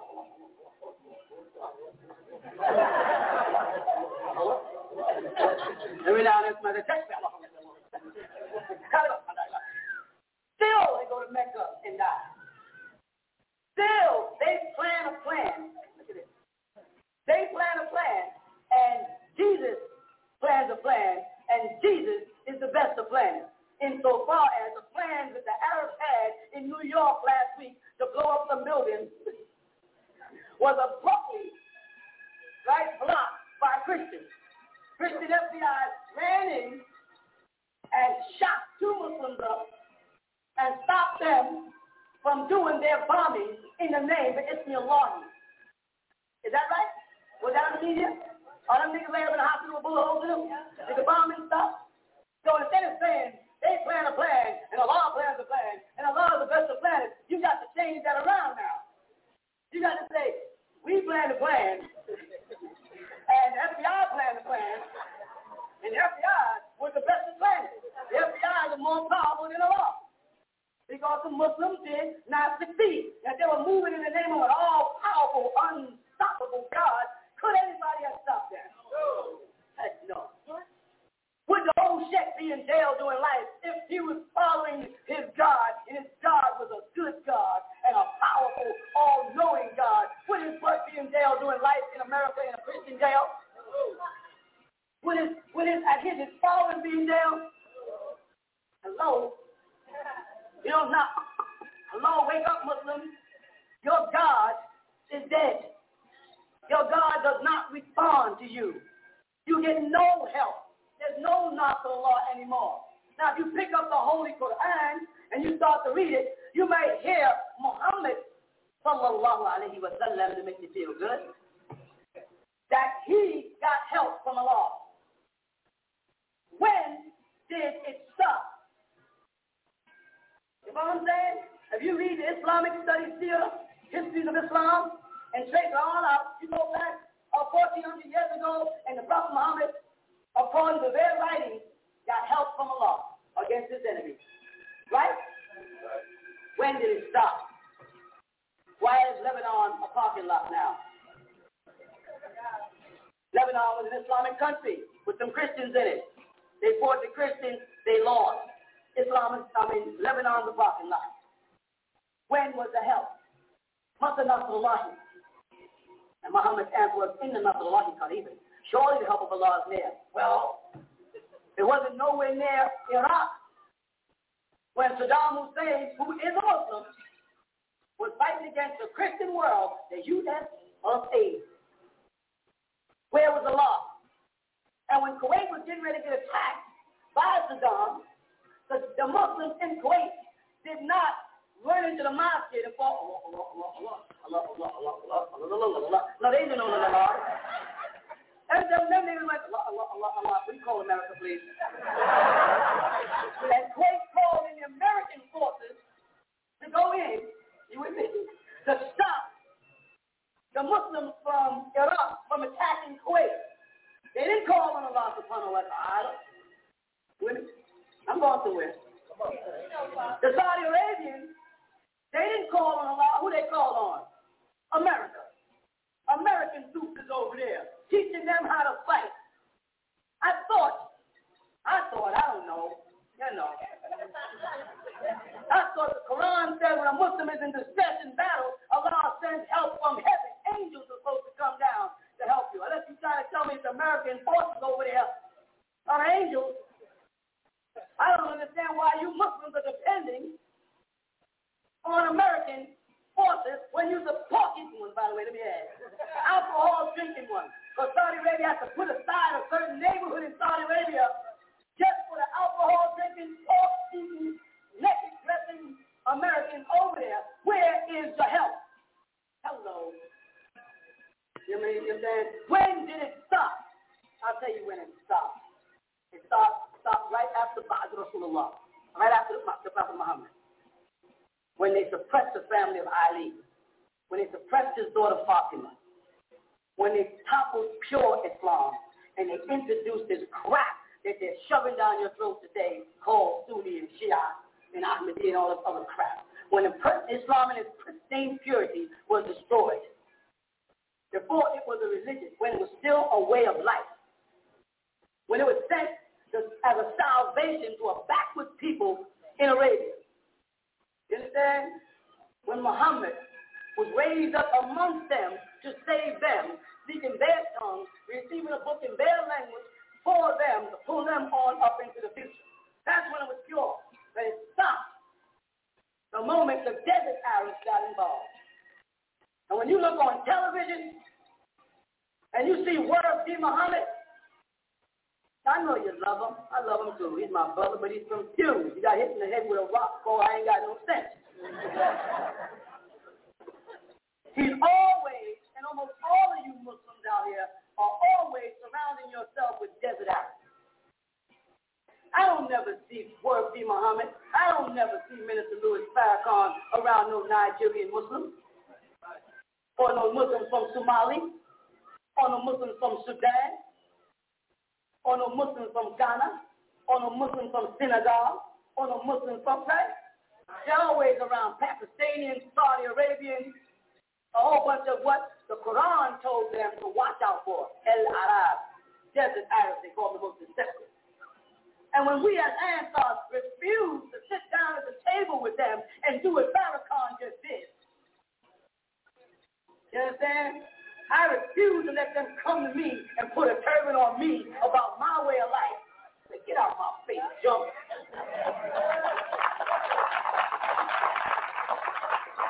I had Islam before you knew what Islam was. Before Muhammad was born, we had Islam. You know what I'm saying?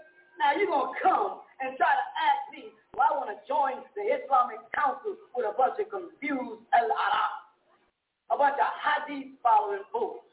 And I, as an answer, I said, hell no. You got to go. And Muslims, black skin, woolly heads, picky heads, buckwheat ass niggas with towels on, got mad at me because I don't want to kiss no Arab butt. Then he must not be a Muslim. He ain't one of the Ansar, he's a co-follower. They all in my private life. But I don't want to fall in the trade. I said, I'm hanging out with Sudan. And I picked Sudan over Nigeria because I can overlay this crowd in Sudan. And everybody here with nappy hair, the wavy hair, the light skin, the dark skin, the long nose, the wide nose, the brown, the black, the beige colored skin would fit in Sudan without any racial problem. Unfortunately, if you went to Nigeria, some of y'all, they'd be saying, you look Nigerian. Others, they'll be saying, what are you? But almost most of y'all got mistaken as a Sudanese as an answer. People say, are you Sudanese? Tells you where you had roots. Now, I didn't say roots, I said roots. So, when did they lose the power? They lost the power when they suppressed us. When they caused Fatima her life. When they sought out and killed Hassan and Hussein, the sons of Ali and Fatima, and they killed the Prophet's family. That's when they lost it. And the fools that are in Islam now are demons. When did Christianity lose its power? When Paul went and followed Jesus' disciples. You with me? When he fabricated his own doctrine. When Paul was self-proclaimed disciple while walking on a roadside by himself, said, I had a vision. And Jesus said, Saul, Saul. But he proceeded to call himself Paul. You tell me that God, the Son of God, talk to me, the Son of God in flesh, calls you Saul, but you call yourself Paul? If God called me Banana Head, my new name would become Banana Head, and I'd be proud of it.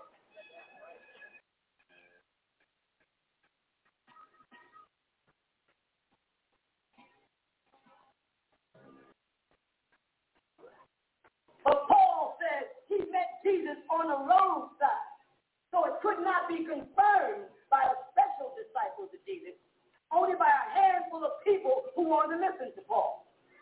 You understand? They lied on Jesus. Where did it go back? When the Romans, equivalent to El-Arab, the desert Arabs, got into that religion, which was not Christianity. There's no such word as Christianity. Jesus never heard the word before in his life. Christians are being taught in church to call on somebody who would not respond. The boy's name was Yeshua. Yeshua Bar-El. With me? And that L is on the end of Gabriel, making him a boy. He would have never known who you was talking about. So that's where that died. So now, these videos you telling us are rewritten stories that I'm supposed to accept on what you call faith and live in a world of expectation until I die. Jesus is coming. My grandmother said Jesus is coming. My great-grandmother said Jesus is coming. And on the other side of my family, they were Muslims, and they were saying the same thing about the Mahdi and the Messiah, the Messiah. He's coming. Generations passed, and he did not come. Believe you me, there's fools in church right now saying, today on Sunday, Jesus is coming. They still believe it. Jesus said in St. John, you see me in a little while. We're 2,000 years away. Jesus' concept of a little while in most people is real different. Muhammad said, surely the help is near. Inna nasrullahi qareeban. Surely the help is near. Muhammad said that 1,400 years ago. Muslims are still getting beat up. Starving. Christians are starving. They want to hide Jimmy Swagger. Now you ain't hiding Jimmy Swagger. Pull Jimmy Swagger about up here so we can talk about him. Jimmy Swagger had a whole population of us believing that he was right. Jimmy Swagger had his hand in somebody's pocket swagging his stuff out. He got caught in a hotel with some old girl. Now you want to hide that that's Christianity. Jim Baker, another one. You better with me? You want to hide that Jim Baker was all homosexual, stealing money from people in the name of the Lord. All I'm saying is, why should I trust you now? Why should I trust any more of you? You understand? Farrakhan changed 1 million man march into $1 million march, sticking the money in his pocket. Why should I trust Farrakhan? I can't question him. I can't question your preacher without you getting mad at me. Let me ask your minister some questions to see how he handles it. You want me to ask you a good question? Want something new? Let's do it, huh? Let's do it. Here's a new one for you. That's Christians and Jews. I know you recognize that as Ham, right? I know you recognize this one as Mizraim, correct? Who was Ham in the Bible and who was Mizraim in the Bible? Talk to me. Huh? That's right, sons of Noah. According to the Bible, there was a great flood and the whole world, except for Noah and his family, was destroyed, drowned. Is that correct? Everybody on the planet Earth was drowned in Noah's time. This is what your religion teaches you. You walking? All right. Now, Noah, as they say, became the father of Shem, Ham, and Japheth, 3 sons. Right? After the flood, there should be nobody on the planet now but Ham and his family. I want you to keep that in your head now. Everything else is dead. Drowned. No more, there's no civilizations, nothing. Okay? This man, Noah's son, Ham, with the Egyptologists, who think they know what they're talking about in America, they're calling chemists, or chemistry. You with me? It's just one of the sons of Noah. And out of that son, they get Mizraim, who becomes known in their Bible as Egypt. Mizraim in the Bible, in the Christian Bible, look at any strong concordance type of Egypt, and you'll see the word Mizraim. And Mizraim is one of the sons of Noah, and nobody's on the planet before them. With me? Then we go to Genesis chapter 10, and walk Genesis chapter 10, chapter 11, and chapter 12, and you're going to find out that there were 7 generations of people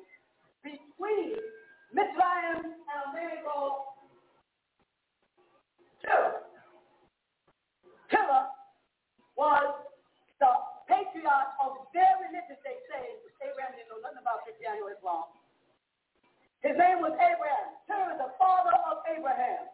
Are you with me? Only 7 people lived between Mizraim, who was a part of the family that landed on the ark on Mount Ararat over in Turkey. No plane, no train, no car. Foot, camels, and donkeys is the way they traveled back then. I lived there. You just believe it. They had to travel from Turkey all the way to a place that did not exist if the flood really took place and everybody who was on the planet was dead, right? So they went over to a place that didn't exist, and a boy named Mizraim was a descendant from him, settled over there, and it became known as Egypt. Which they say in the Bible is Mizraim, or Muslims say Muslim. You with me? 7 people. Look at yourself. Your mother, your grandmother, your great-grandmother, your great-great-grandmother, and your great-great-great-grandmother. 7 people back. Go back from Terah to Mizraim, which really comes out to be 6 people. Now, Abraham, the son of Terah, travels eastward on a journey, the Bible says, with it, and goes into the land of Egypt. And on his way in there, he encounters a Pharaoh with great power. Yeah? A great power, a Pharaoh, was living in Egypt when Abraham got there, who wanted to take Abraham's wife. And Abraham gave her up because he was a punk. Because he was a chump. That's the only reason why he gave his wife up, because he's a punk. You understand? Right, leave it. Real is real. But let's get back to the fact. So 7 people from Mizraim, and Mizraim was the first there after the flood, and he set up the whole empire of all of Egypt and his 36 dynasties, built all the pyramids and the Sphinx, all the obelisks, all the pylons of Bowling fell, and all the different clothes, the designs, the concepts that they do not find in Israel, they do not find in Noah's time. The whole thing of Egypt, chemistry, alchemy, he did all that in 7 generations before Abraham got there. And by the time Abraham got there, they had this massive big empire. It was so powerful that a Hebrew prophet had to humble himself before those people. You get where I'm going? There is no way in the hell they could have built the great Egypt with 7 families. No way possible. Somebody's lying. Either the Abraham story going down there is a lie, or there is no Egypt. Now I know there's an Egypt because I can go to Egypt and see Egypt. I can't go to Abraham and see Abraham. I can't go there. But I can go see Egypt, and on the walls of Egypt, I'll see you. You with me? In your Bible, your God acknowledges the greatness of Egypt. Because your God sends the greatest of you to Egypt for protection. He sent Jesus there. And said, Jesus, go down there in Egypt and stay there until Herod is dead. He sent the best of the human beings, according to you Christians, amongst us, pagans, for safety.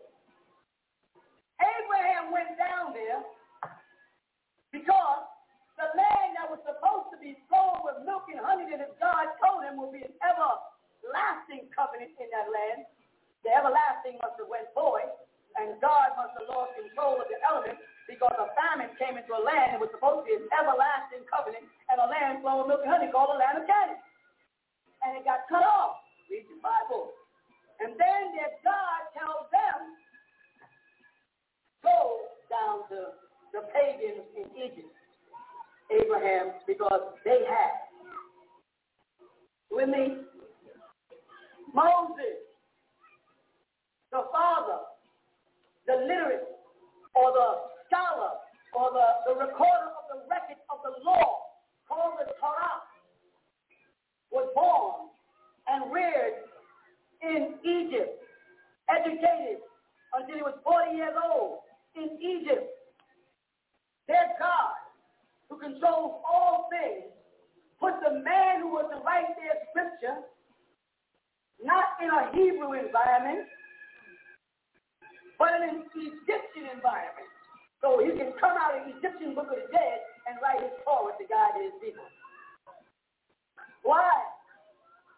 Because if it's true that Mizraim was the son of Noah, then Mizraim was also an original Hebrew according to your doctrine, which is wrong, but there was no such thing as Hebrew yet. So when Abraham went to Egypt, he was not going to see a new people. He was going amongst his uncle's people. There was no new religion. The people of Noah forgot the religion. Obviously, Mizraim picked up and migrated and took all of the customs of Israel before it was called Israel, of the Hebrews before it was called Hebrews, and set up the land of Mizraim. And the people who lived in Babylon under Babylonians calling themselves Israelites lost the law and lost the Ark of the Covenant and lost their dress code. When you see a Muslim woman with a headpiece on, and you look at the Egyptian statues of a Namuz, we call it, it's the same headpiece. You hear me? Somebody did something. When you jump down, way down to Christianity, and you speak about the resurrection of Christ, raising him from the dead, bringing him back to life, you go to Egypt, and you'll find what? The breaking of the mouth ceremony, performed on all of the pharaohs that were gods after they were dead. When the Orion star made a 70-day travel around, when it rose again on the horizon, the sun resurrects the horoscope.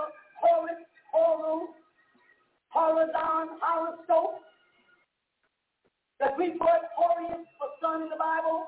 When that sun rose, then the Pharaoh was taken and put in his turban and lifted, and his mouth was open, so that the light from that star could reanimate his body, and he was considered being transported from death back to life. This is in Egyptian writing, predating Christianity.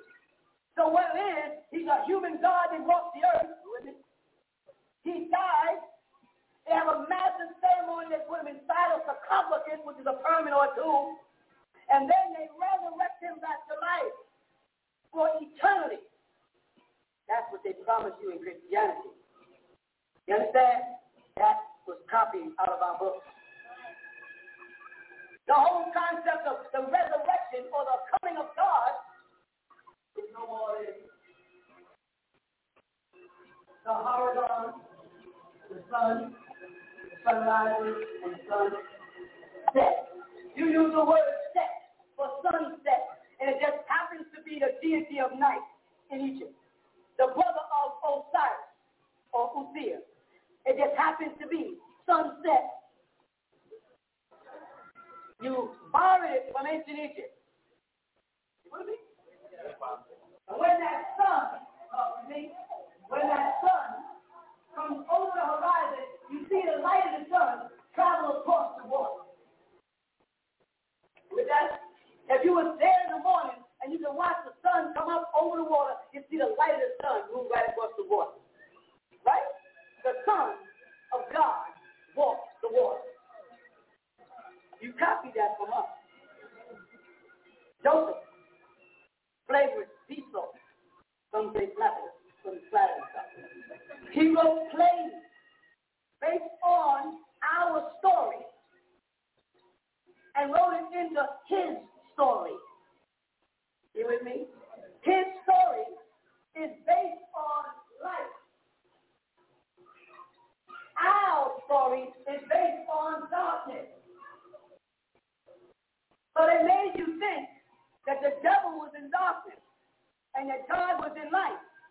When in actuality, if God said, let there be light, then God had to have been in darkness to cut the light on. So darkness had to be there first. I'm not talking about race of people. Don't start patting yourself on the back. I'm talking about darkness. I'm talking about some kids that got hurt.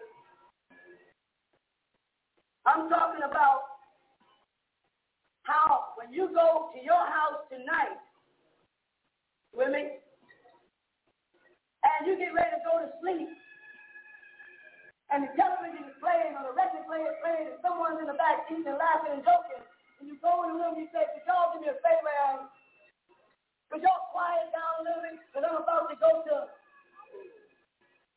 and then I go in my room, and my room is full of my stuff,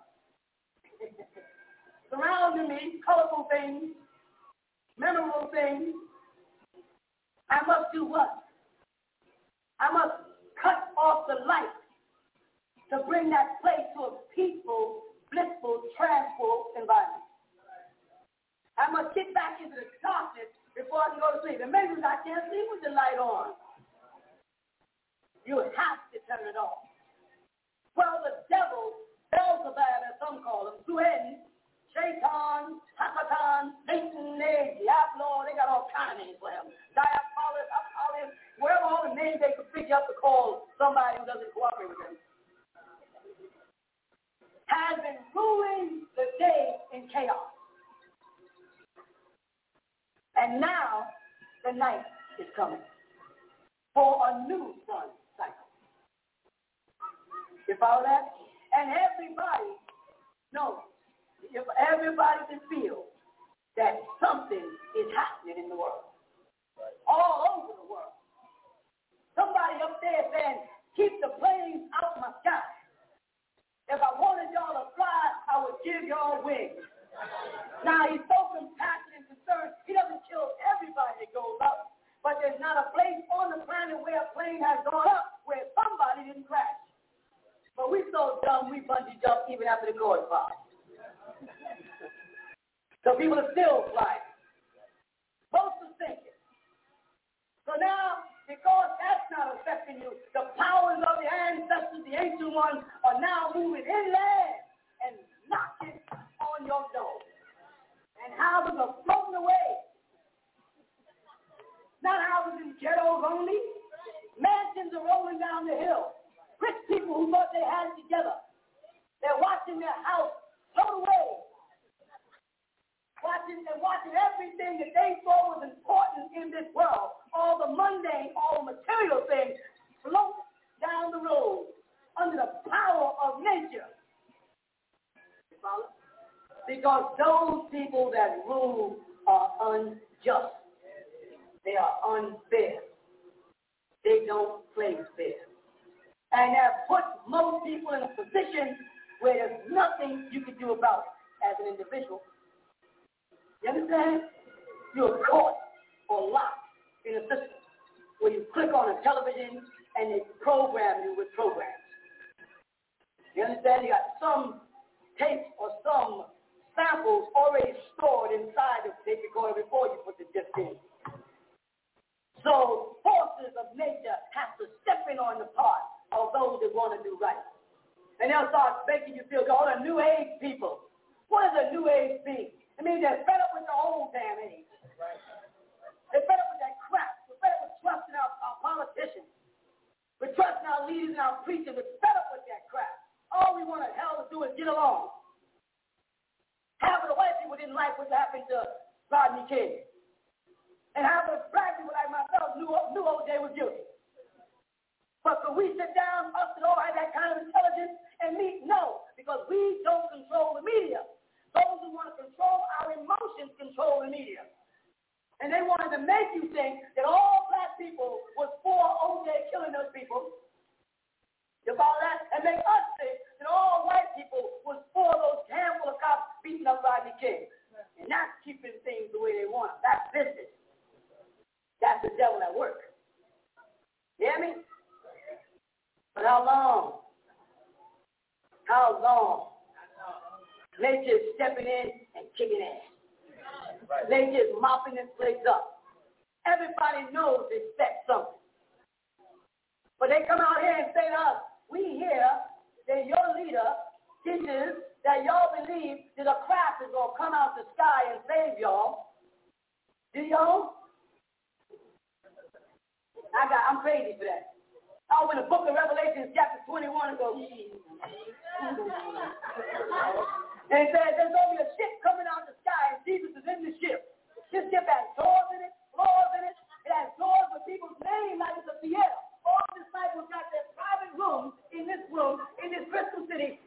name on the door, right in your Bible. It says it's coming down out of heaven. A crack. Nobody's running up there. Billy Graham and say, Billy O. Graham. Oh, Billy Graham. Or Reverend Price. Ain't that heck of a name for a preacher, Reverend Price? That alone would frighten me. I know when I had the word Price, it got something to do with money. But oh, Reverend Price, do you believe in the Bible? Yes or no? I don't want no philosophy. I don't want no tafsir, no interpretation. I want to know, do you believe in the Bible, the Word of God, from cover to cover, from Genesis to Revelation? Do you or don't you believe in the Bible? That's all I want to know. You got the Bible up, you beat me with the Bible, I go to jail, you make me put my hand on the Bible on my way out. I get the Bible when I'm dying, you got a guy reading the Bible when my baby's born, you're trying to read the Bible. Hell, I've been beat up with the Bible so damn much, all I want to know is do y'all believe it? Stupid. You've been pushing it down my throat so many years, I forgot to ask you. You understand? They got a courtroom in Godly Trust, and the young boy, what's his name, who went crazy and blew up the FBI building. What's his name? Max Bay. A young boy went crazy. You know the funniest thing that bothered me about that thing was them to ask, is he crazy? After he killed 160 people, someone said, you think he's crazy? The fact that a bunch of psychiatrists, Sigmund Freud, gathered in a room with degrees. You understand what I'm saying? These guys had degrees. They went to school. They had great suits and stuff. They had that cases and hush puppies on. These niggas gathered in a room and said, you think it's crazy? Hell, a man blew up a building, killed women, children, rats, roaches, fowls, babies, everything. You think he might be crazy? You with me? Then they go into the courtroom under the sign in Godly Trust, and human beings, people who say they believe in the Bible, were saying, burn him, kill the boy, 27 years old, kill him, I want him dead. One woman had the audacity to admit her cluelessness, how dumb she was. On national television, everybody listened. You know what she said? She said, I did not believe in the death penalty until he killed my loved one. Listen to what that meant. I did not believe in the death penalty until he killed my loved one. So everybody else's children and babies that were killed by serial killers and coops, it was okay. But the moment the angel of death knocks upon your door, you get a whole new policy on vigilantism. They turned the damn country into say the word for me. Thank you. I had everybody saying, kill the boy. Nobody said, cure the boy. Because if this boy went off because of what happened at Waco, you understand? Then some other boy is going to go off. And what they're going to do is they're going to study the mistakes he made, do the same thing without the mistakes. Because, hell, the boy was dumb. The boy was dumb. He's a nice kid, but he was dumb. He made mistakes. You don't blow up FBI building and drive a car that breaks down on the highway unless you kind of dumb. You can't be that bright. You blow up the FBI building, the Federal Bureau of Investigation, and your car breaks down on the highway. You made more money for the bombs than you did the car to get away from. That's like these hip-hops with their shoes untied and their pants down running from the police. How dumb can you be? But because of all of this, because the state the world is in, because there's nothing that no one leader, no one church, no one person can stand up and do to stop it. Everybody said, God help us. Allah help us. Yahweh help us. Adonai help us. Somebody help us. And nature steps in to help. The problem is you looking for nature to be your God. You've been taught through your Bible or your Quran, and that's crap. Nature is stepping in. You know what you find in towns where white folks and black folks hated each other? They got to help each other prepare for the flood coming in. They all passing the sandbags together. When the houses are floating, they're sharing apartments with each other. Shelter, sharing food. If I see a white baby floating down the street because I'm black, I'm supposed to go like this, I be the devil. I become the devil immediately. If I'm supposed to help, and anybody who don't help another human being, that is the devil. I don't care what color your color. You understand me?